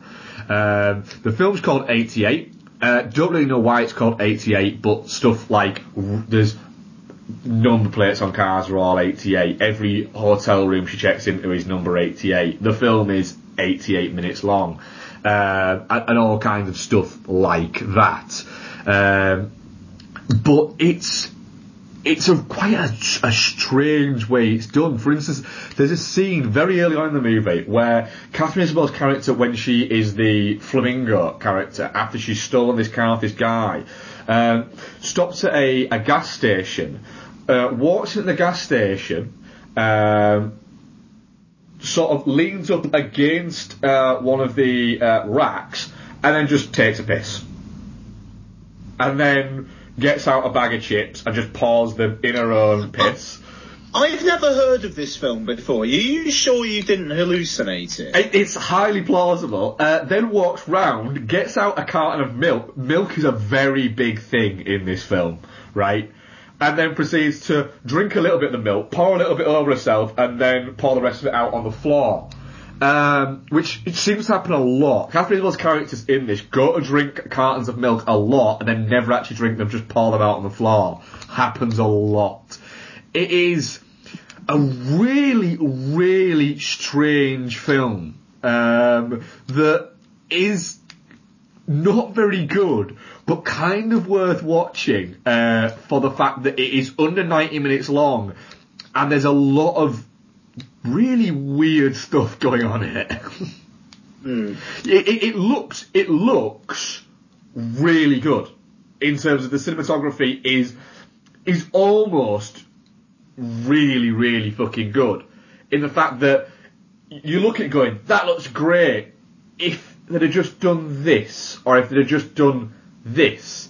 For instance, there's a shot where just after she's beaten up the guy to steal his car, where she stops and she steals a thing of cigarettes, and you've got a wide angle shot where you've got Catherine Isabelle is in this red dress, and the car is the same red as the dress that she's wearing, and the guy who's laid out on the floor that she's just knocked out is wearing like a leather jacket and a white shirt, and the leather jacket and the white shirt are the same as the trim on the car. So it's all got this great symmetry, apart from we're not quite far enough out, so you can't see all of the car, just the end of it's cut off. And it's you kind of look at it going, do you know what, that'd be a fucking great shot if we could just see all of the car. And there's a lot of shots like that where it's almost got this perfect symmetry, but it just quite doesn't. But there's enough interesting shit going on that if this was 110 minutes long, I'd be saying, don't fucking waste your time. Unless you like seeing Catherine Isabelle ride around in her underwear for quite a lot of the film, then don't waste your time. I do, frankly. So I'd have watched it if it was 110 minutes long. But it's under 90 minutes long. Where it goes is obvious as fuck, but there's enough interesting elements to make it worth 90 minutes, without question. I'm not too sure. It is without a doubt. It is a couple of beers on a weeknight movie. But yeah, okay. There's enough there to make it interesting, but not quite enough there to make it great. It's not destined to be a cult classic, I'll say that. Right, fair enough. I'm not particularly sold, if I'm honest. But fair enough. Okay. I don't know. I'm not going to say, look, it's great, and it's going to be one of those films where it'll appeal to a certain audience, because I don't think it will. This film won't find its audience, because its audience is people like me, who are happy to just watch Catherine Isabelle ride around for 88 minutes in not a lot of clothes. Fair enough. Go on then, what's your one old or one new? Massive perv. Massive. I'll fucking fully accept that. Okay, so, I'll start with my one old. We have a theme this week for my one old and one new. Really watched Kevin Smith's Clerks. Oh. For the first time in a while. Do you know where my one new is going? No. Oh, okay. I watched Clerks. It's on Netflix in the UK at the moment. And like a lot of people, I think, I used to watch the shit out of this film when I was about 13, 14, 15. This film was my jam. Yeah. I could probably quote bits verbatim at the time. But over the last decade or so, I think I've watched really it strange twice. that you just said the word verbatim. What do you mean? You said the word verbatim, didn't you? Yeah. I literally just turned around as you said that, and I'm holding like a USB pen drive, and I turned it over and noticed that it had a writing on it along the USB, and the word is verbatim. And I was literally reading that at the same time as you said verbatim. It's really weird. Well, I can see you. Oh, that's fair enough. That's fair enough. You'll notice that I jack off while we're recording the podcast then. Yeah, no, I know. Fair enough. And you always know. No, you mute the mic just before climax. Yes, and, I do. Cause that's why you cut out every now and then. No one needs to hear that. That's why your laptop's been having problems. Yeah, it's just covered in over all of the fucking circuitry. So, Jesus Christ. Clerks. And, I've watched it, I think I watched it like twice in the last decade. And, the thing is, looking back on it now, you can see why the film stood out, really, because for all the kind of the geek references that are in there, I mean, like, and you know, I mean, the world, the mainstream world or the pop culture world has become much more friendly to geeks over the last 10 years or so. Yeah. And I think in the mid-90s, Star Wars references, Jaws references, Indiana Jones references, like that kind of stuff was picked up by a particular niche audience, whereas now you've got The Big Bang Theory, which is, you know, the biggest sitcom in the US, and it revolves around references to geek properties. Yeah. So I think if you were going into Clerks as like, if it was made today, I kind of think it might get lost in the background a bit. Yeah, I can absolutely see that, yeah. Yeah, but what I will say is, as bad as Brian O'Halloran is as Dante, and he is the worst, Jeff Anderson as Randall, I think he holds up. He's got that thing of, you can see, everybody had that kind of friend who, your friend's other friends or your girlfriends or whatever didn't really like that friend, but you liked him because he was your boy. Yeah. You know, and that is what Randall is. And if you didn't have that friend, by the way, you were that friend. Yeah, no, exactly. It's the if you don't know the dickhead is in the room, it's you. Yeah, exactly. And I mean, I certainly had that friend. I'm assuming you did as well. You know, no, so, I was told by my friend that friend was me. Oh, really? By pretty much all of them. Yeah. That's nice. I accepted it with fucking bells on at the time. Yeah, I wouldn't say that, but you know, yeah. So, but the thing is, you know, for all the kind of the kind of dicking about with Dante that he does, he's basically spending the film trying to prove a point to him that, you know, he moans about his life so much, and you know, and he's trying to show him that you shouldn't even really be. You just shut the fuck up. Stop complaining. Your lot is your lot. You're doing nothing to actually get yourself out of it. It is what it is. Just go with it. But then there's a bit at the end where he's talking to Caitlin while watching the hermaphroditic porn, and he says, you know, if you hurt him again, I'll kill you. You know, and it's sincere, but pretty much every single thing that he does in the film is sincere. It's just, you know, some of it is he's just being a dick. Like the scene where they're driving to the funeral and he's talking about his cousin who broke his neck trying to suck his dick. You know, and he's trying to kind of like needle Dante into saying that he, you know, that he's tried it, and then when he does, he kind of just switches around on him and calls him a pervert. It's like, I mean, it's great. It's great. Yeah, the great line of, have you tried, you sick pervert?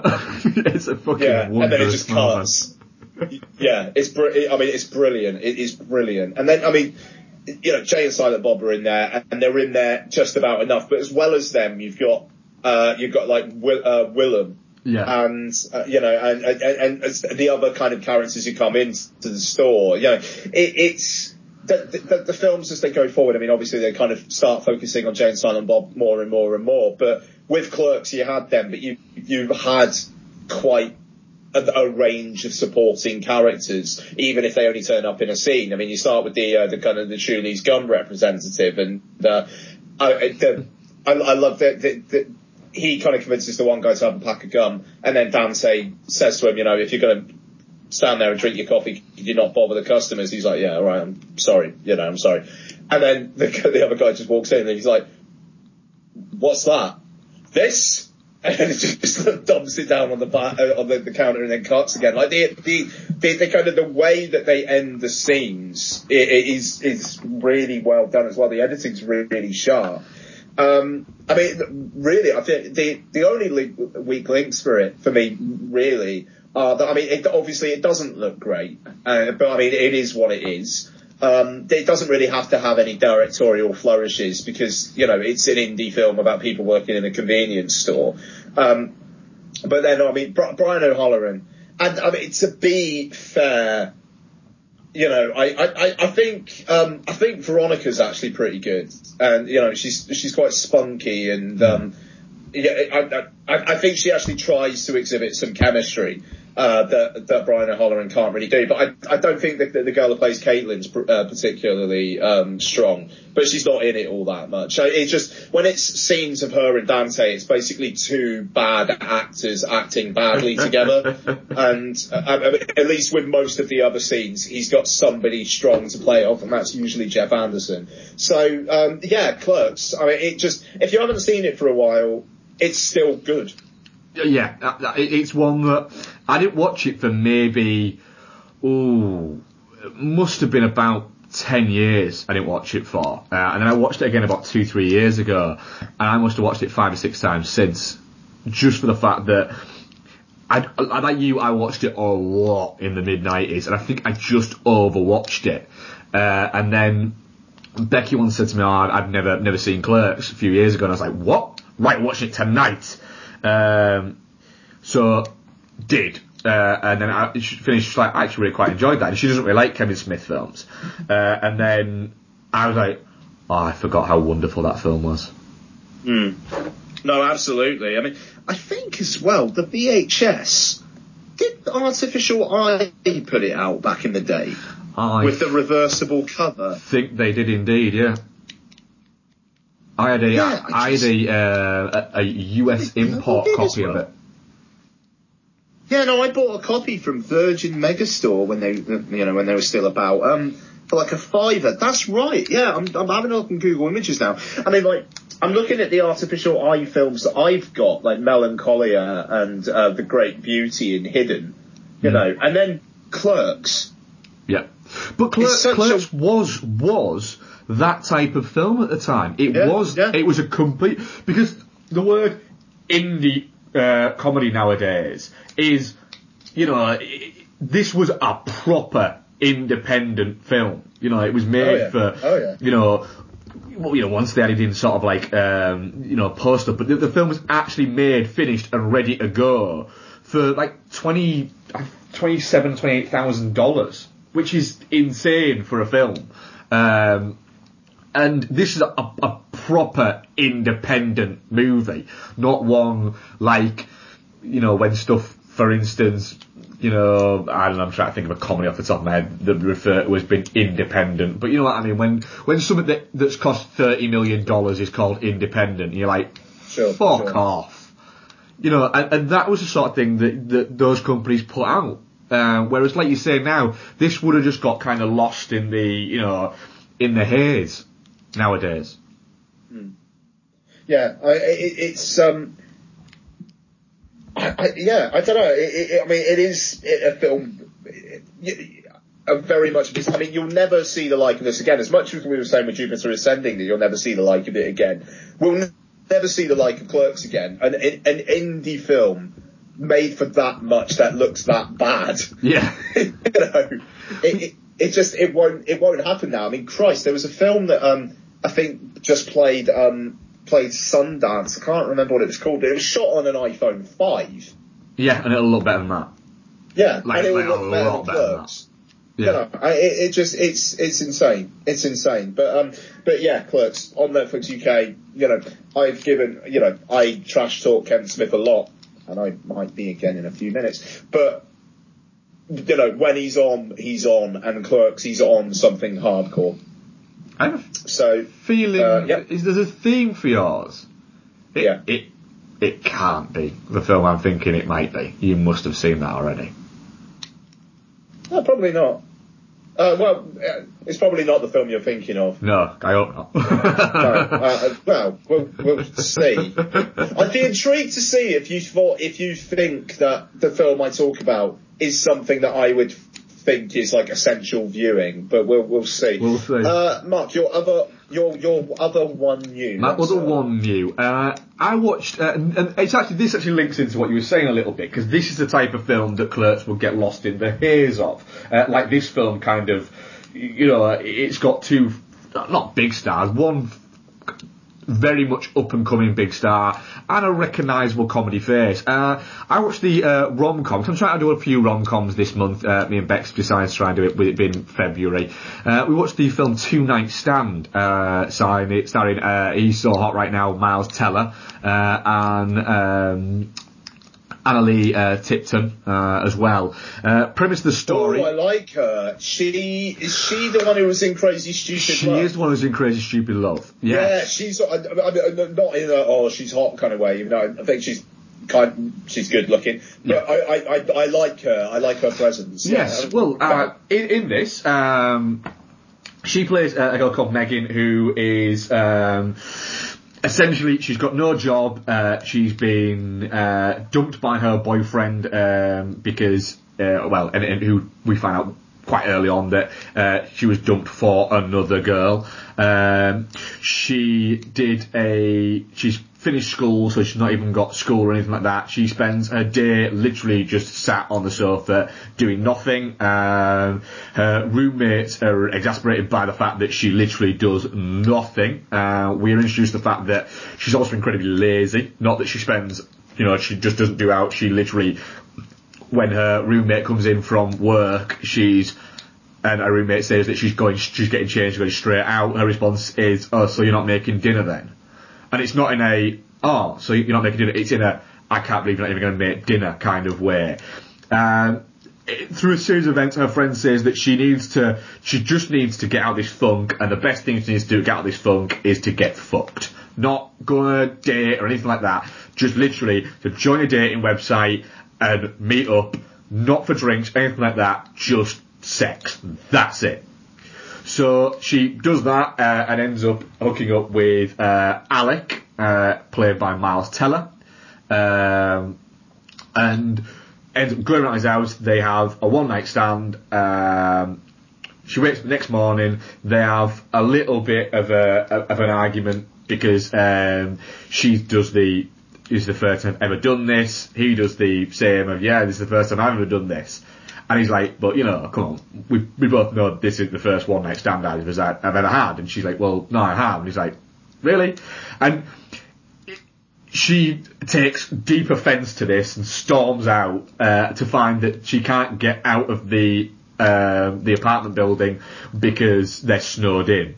So she's got to come back into the apartment and spend kind of an amount of time there with him. And they end up kind of starting to get along and then not getting along, and then come up with the idea that what they're going to do is they're going to give each other pointers on what they could do better and what they did wrong, what they did well, and what they could do better, so that the next person that they have a one-night stand or relationship even with will benefit from this. And it's one of those, you know what fucking happens. But it's spending the majority of a film with just two characters.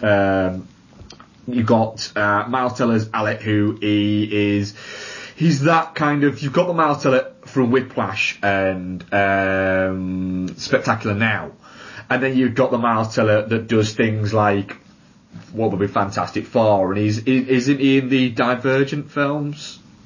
Yes, yeah. And then you've also got the other kind of Miles Teller that does these type of, the closest thing you can get to is a very early kind of Vince Vaughn, likeable, handsome enough but not threatening kind of, not too handsome, everyman kind of, handsome kind of guy thing. And the thing with the film is, he's a really nice character to spend time with, and she comes across as being a bit of an uppity dick at points. But then, as the film goes on, she starts to win you round, and it starts to go, and it's a short one, only 86 minutes, and there is easily enough there to make it a perfectly lovely, fun, flowing, nice, funny, a little bit raunchy, but not gross out or too raunchy, that makes you go, oh, really? You've shit the bed a little bit there. Film, I really, really quite enjoyed it. Looks nice, the writing's good, the performances are really good, the story goes exactly where you expect it to go, but not in ways that you would expect it to go. And I had a thoroughly good time with Two Night Stand. Fair enough. Okay. I'm more sold than I was on the last one. Yes. If you are sat and you go, I've got 90 minutes to watch a film, Two Night Stand or 88. Two Night Stand, absolutely, without question. Okay. Nice. I'm up for that. I like both those actors. Yeah. And Miles Teller, I don't know, less than an hour and a half long. Exactly. Miles Teller really is. I'm. The more he does, the more I go, I really fucking like him at the moment. Yeah, which is amazing. I mean, Christ, he was in Project X, and I just wanted to burn everybody involved in that. And he was in 21 and Over, which isn't as heinous as Project X, but is still not great. But then... Yeah, he had that kind of just like a bit of kind of an ego twat. He had a bit of the Logan Lermans about him, but then Logan Lerman did The Perks of Being a Wallflower and kind of shut me up on that. And then Miles Teller did The Spectacular Now and kind of shut me up on that from that end as well. So I have to pause for 2 minutes while I just let Isabel in. And I'm back. Hello. Hello, sorry, I just had to let Isabel in. That's all right, Norris. Okay, where were we? We'll just say, just what Miles Teller is. He's had a couple of Spectacular Now was very good. I thought he was quite entertaining in Footloose, but that awkward moment wasn't terrible. And of course, Whiplash, he was fucking great in Whiplash. Nice. Okay, so I'll move on to my one new. Also on Netflix UK. Jay and Silent Bob's super groovy cartoon movie. No, luckily it's not what I thought it was going to be. What did you think I was going to say? I thought, is he going to say Clerks 2? Oh, no, I've seen Clerks 2. I saw that in the cinema, but one time I saw Clerks 2 was in the cinema, yeah. I fucking love Clerks 2. I'm gonna rewatch that soon. I think it's been a long time. I love that movie. It's by no means perfect, but I still adore it. Oh, cool. I'm kind of intrigued. So Jay Silent Bob's super groovy cartoon movie. I just like after Clerks, I was just thinking I quite fancy a bit more of like Kevin Smith.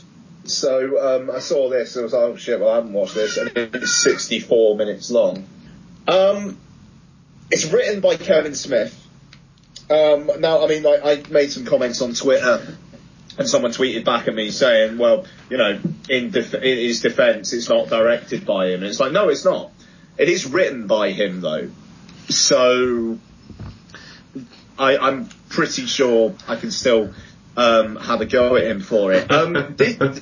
Jay and Silent Bob's super groovy cartoon movie is like, it essentially feels like what an 11-year-old would have written after like having a lot of Coke and a Coca-Cola and a bag of Skittles. I've not seen this yet. It is mind-bendingly terrible. Right, so, okay, the story is, Jay and Silent Bob become millionaires. They basically become a real life as such Blunt Man and Chronix, and they fight crime, and a team of supervillains team up to defeat them. Give you an idea of the level of humour in this. One of the supervillains is called Dickhead. He is a person with a massive dick-shaped head, and his superpower is he can rub his head and ejaculate massive piles of cum at things. Wow. So there's that. It's almost funny. The thing is, it kind of feels like this was done because Jason Mewes needed 50 grand or someone was going to break his legs. And his vocal performance is really weird as well. he's got this. He must call the person he's talking to sir, maybe about 50 times in the space of 64 minutes. He suddenly started calling people sir. And it kind of feels like something that Jason Mewes just was doing on the day. And they could have, and they were like, right, we can either spend an hour trying to get him to stop it, or we can just go with it. So even though he's never done that before, and it makes no sense for the character, he's just going to keep on doing that. So you get 64 minutes of dick jokes, boob jokes, really, really, really shit animation. It looks like Shockwave Flash animation from like 10, 15 years ago. Which is when the actual film might have had some kind of relevance. Yeah. It is bizarre. I do not, and every now and then, like the real Kevin Smith comes on screen. Like Jay makes a joke about women being useless at something, and then Kevin Smith comes on screen, and he's just like, I just want to let you know, this is just the character. It's not me. I love women. Blah, blah, blah. You know, it's just shut up. Shut up. You just with Kevin Smith, just decide what you want to do now. Do you want to just make a substantial living podcasting and get out of the movie game, which you said you wanted to do 3-4 years ago? Or do you want to do Clerks 3 and do this and do Tusk and do Yoga Hosers and do all this stuff? Just make your mind up. I'd like him to kind of either do Clerks 3 and go, I'm done now. I'm done. That's it. Or decide, or go back to what he's good at. It's just, the thing is, between this and between Tusk, two completely different films, but fair play, I mean, they do have Kevin Smith-isms running through them, but it feels like his time is gone. It feels like pop culture has moved on.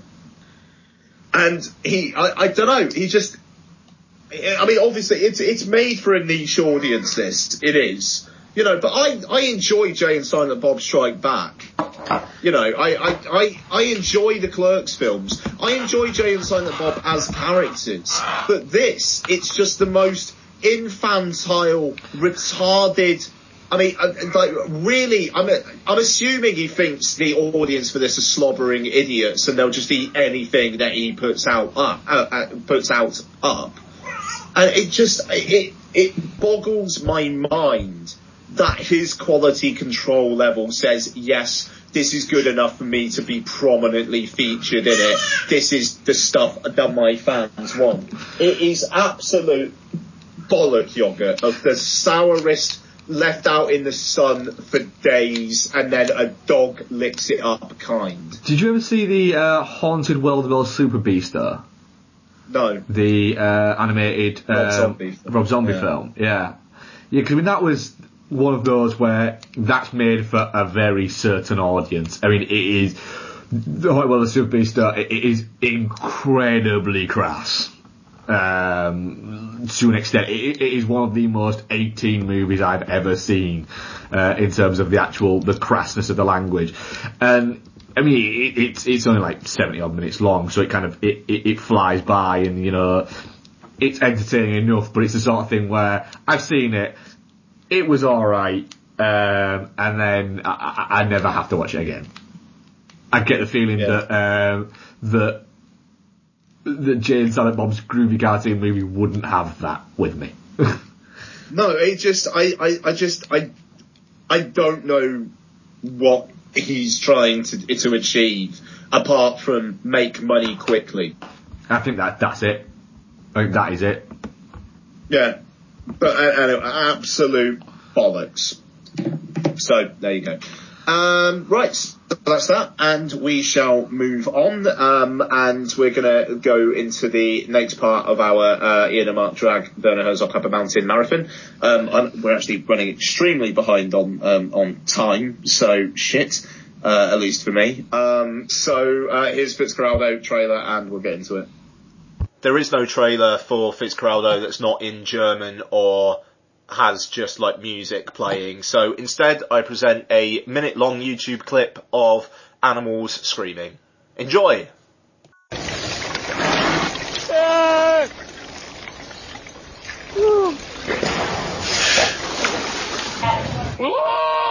I think it's got the Reds.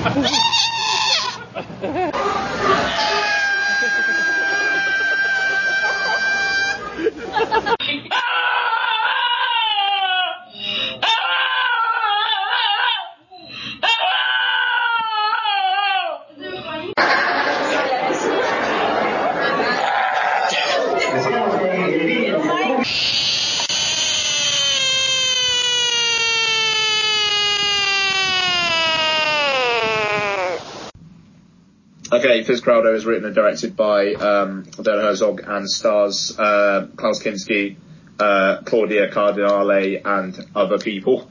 The story is of Fitzcarraldo, played by Klaus Kinski, a man who wants to bring opera to the jungle, and he strikes a deal with a local businessman that if he can help him exploit a kind of a region close by that is a kind of inaccessible to him or something. I'm not too sure what that is actually going on there.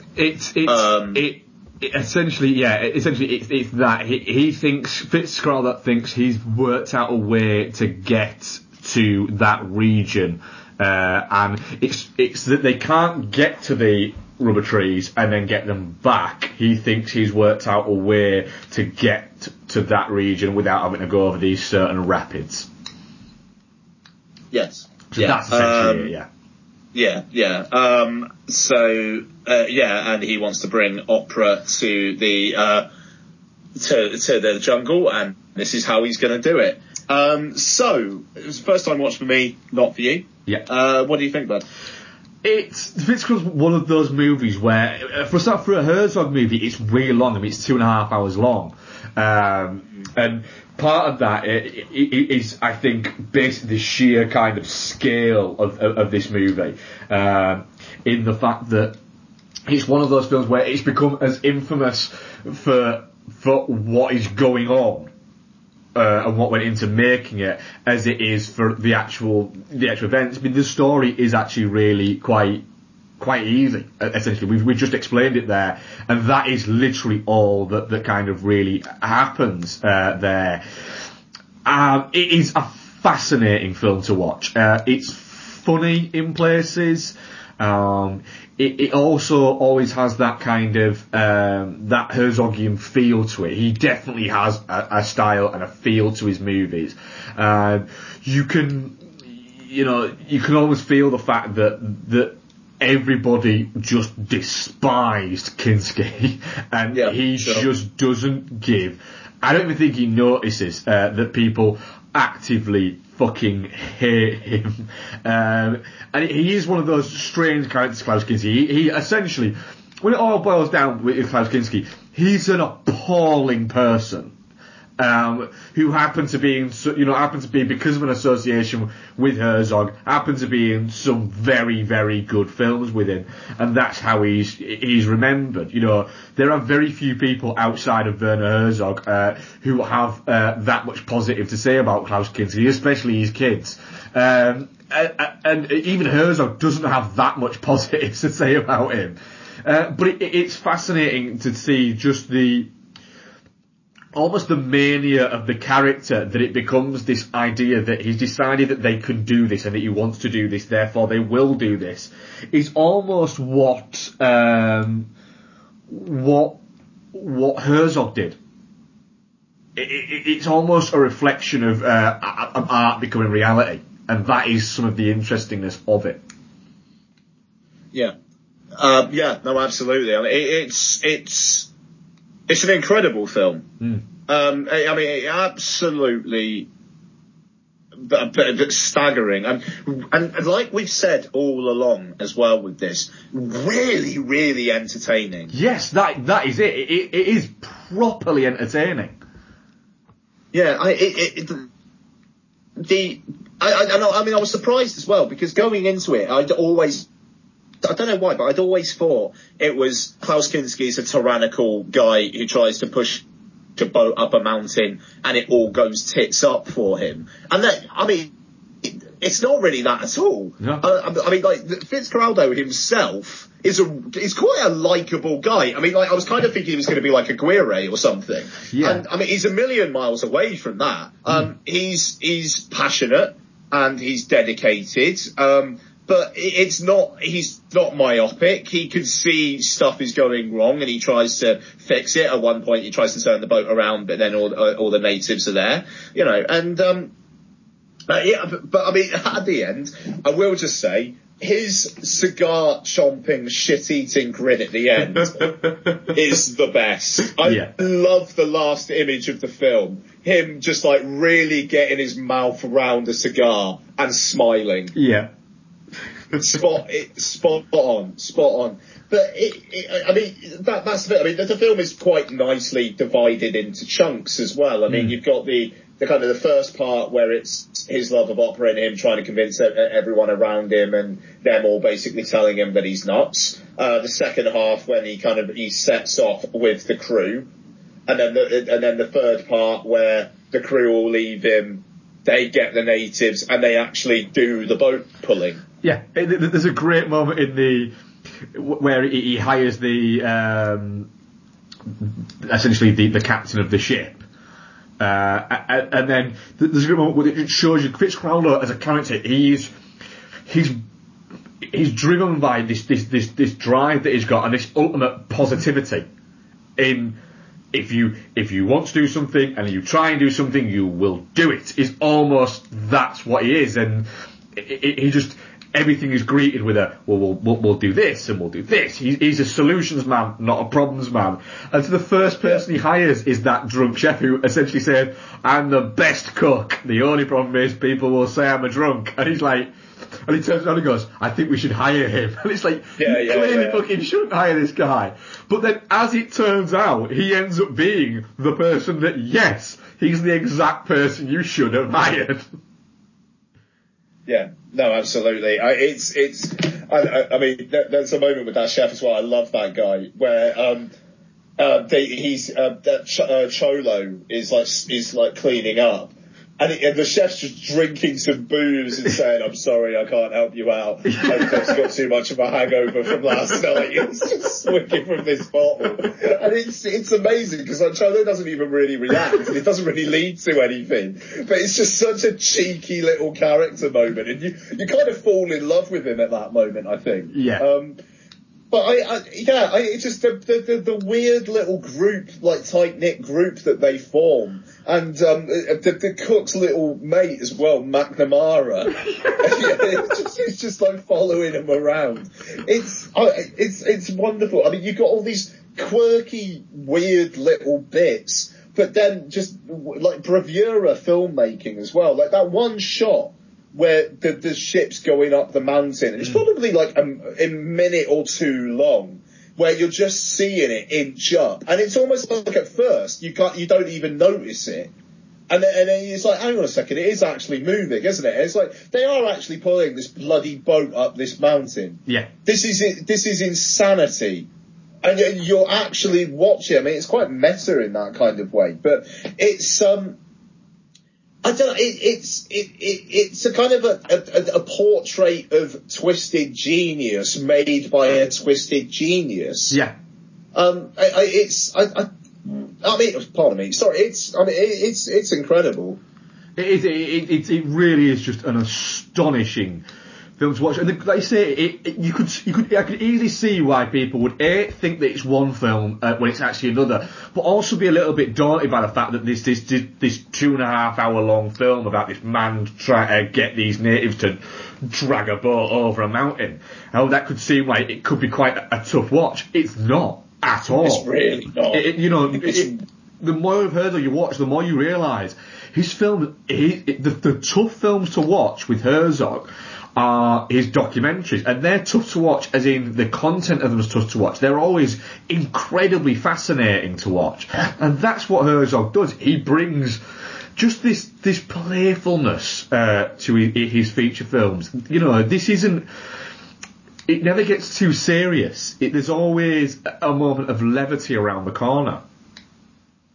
Yeah, no, absolutely. Yeah, I mean that's the thing. There always is here.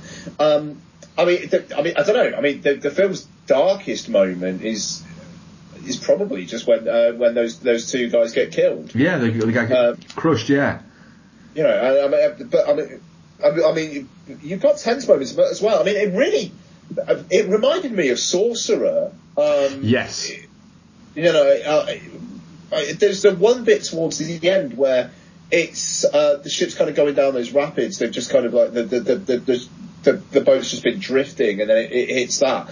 And there's a bit where it almost like, and Donna was watching this bit with me, and it nearly tips over, and she even went, "Oh, you know, just what." Blimey. The only people on that were powering the ship when it was going down the rapids. It actually goes down the rapids. Any of the actual crew that they had that were for the ship rather than actual crew for the film, none of them would do it. So the person in charge of the ship and actually steering the ship as it's going down there is guess who? Oh, Herzog. Yeah. Herzog and one crew member are in the ship as it's going down there, and it's Herzog because his response was, "Someone's got to do it, so I guess it'll have to be me." And his response there was, "What's the worst that can happen?" And they said, "You could die." And he went, "Well, yeah, that's it. I'm saying, what's the worst that can happen?" Yeah. And he is that. He's just that kind of character of. You get the feeling it's not a. If you tell him to do, you can't do something, he'll do it. It's a, well, I want to do it and I need to do it. So, are you going to do it? No. Oh, well, I'll do it then. Yeah. He's just got massive balls. Yeah, I mean, just considering like where it was shot as well. And I mean, I think we said it with Aguirre, just like the way that just to make a film in that location must have been insane. I mean. You ask a movie producer to give you money to do something like this now, and they tell you to fuck off. Yeah, I mean, again, it's a film the likes of which we will never see again. There is no film ever that a filmmaker is going to be allowed to do something like this again on. No, not a chance. No way. There'd be a health and safety guy there going, no. Yeah, exactly. It's you know, I mean, it's a hell of a film. Christ, one of the most definitely not shits we've ever had. You know, I mean, it's astounding. I mean, I've really, really liked all the films we've done in this marathon, but I mean, this for me is probably the best. You know, Aguirre is. Yeah, it's great. It's up there with Aguirre for me, for Fitzcarraldo. As two of my favourite Herzogs of his feature films. Nice, yeah, absolutely, man. Cool. Okay, nice. So, do we have any questions? We do have one from Ethan Ethan Bar 2 on Twitter, who says, "Which characters would you have liked to have had their own 50 Shades like movie?" Oh, Christ. I've got it for you. When Harry Met Sally 2. I've got one for you. Go on. Walter from The Big Lebowski. 25 Shades of Dude. I'd watch that. I know you would. I fucking would. Yeah, that's mine. That's mine without question. Nice. Disgusting. Is that it? Yes, that's it. We only have one. Okay, nice. Brilliant. Good work, Ethan. So that is it for this week's Dude and a Monkey. We'll be back next week with 50 Shades of Grey and the first annual Dudies. Yes! Which I still don't know how I'm putting these out there. They'll probably go out on Twitter and I'll probably like a Facebook post or something like that will have them out. And as I think of other categories, they'll just get added to it until we fucking record. But so far, just to give you a quick idea of some of the categories, we've got, we have the standard, best film, we have the best actor, but we also have things like the honorary Sam Worthington and Why the Fuck Is This Person Being Cast in Things award, the annual Bloggers Calm the Fuck Down, and the Which Character Do You Think Had the Biggest Dick award. Yeah, I love that. So yeah, we also have the best ass as well. So as I think of more categories, they'll just get added to, and it will be the least structured awards you'll ever hear. Yep, brilliant, good. Bloody hell. Right, okay, so we'll be back with that next week, and dudeandthemonkey@gmail.com, at Ian Loring, at DudeFoz, at Dude and a Monkey. Anything else, Mark? No, just thank you very much for listening, guys, and we shall see you at some point next week. Absolutely. Right, take it easy, folks, and bye-bye. Bye.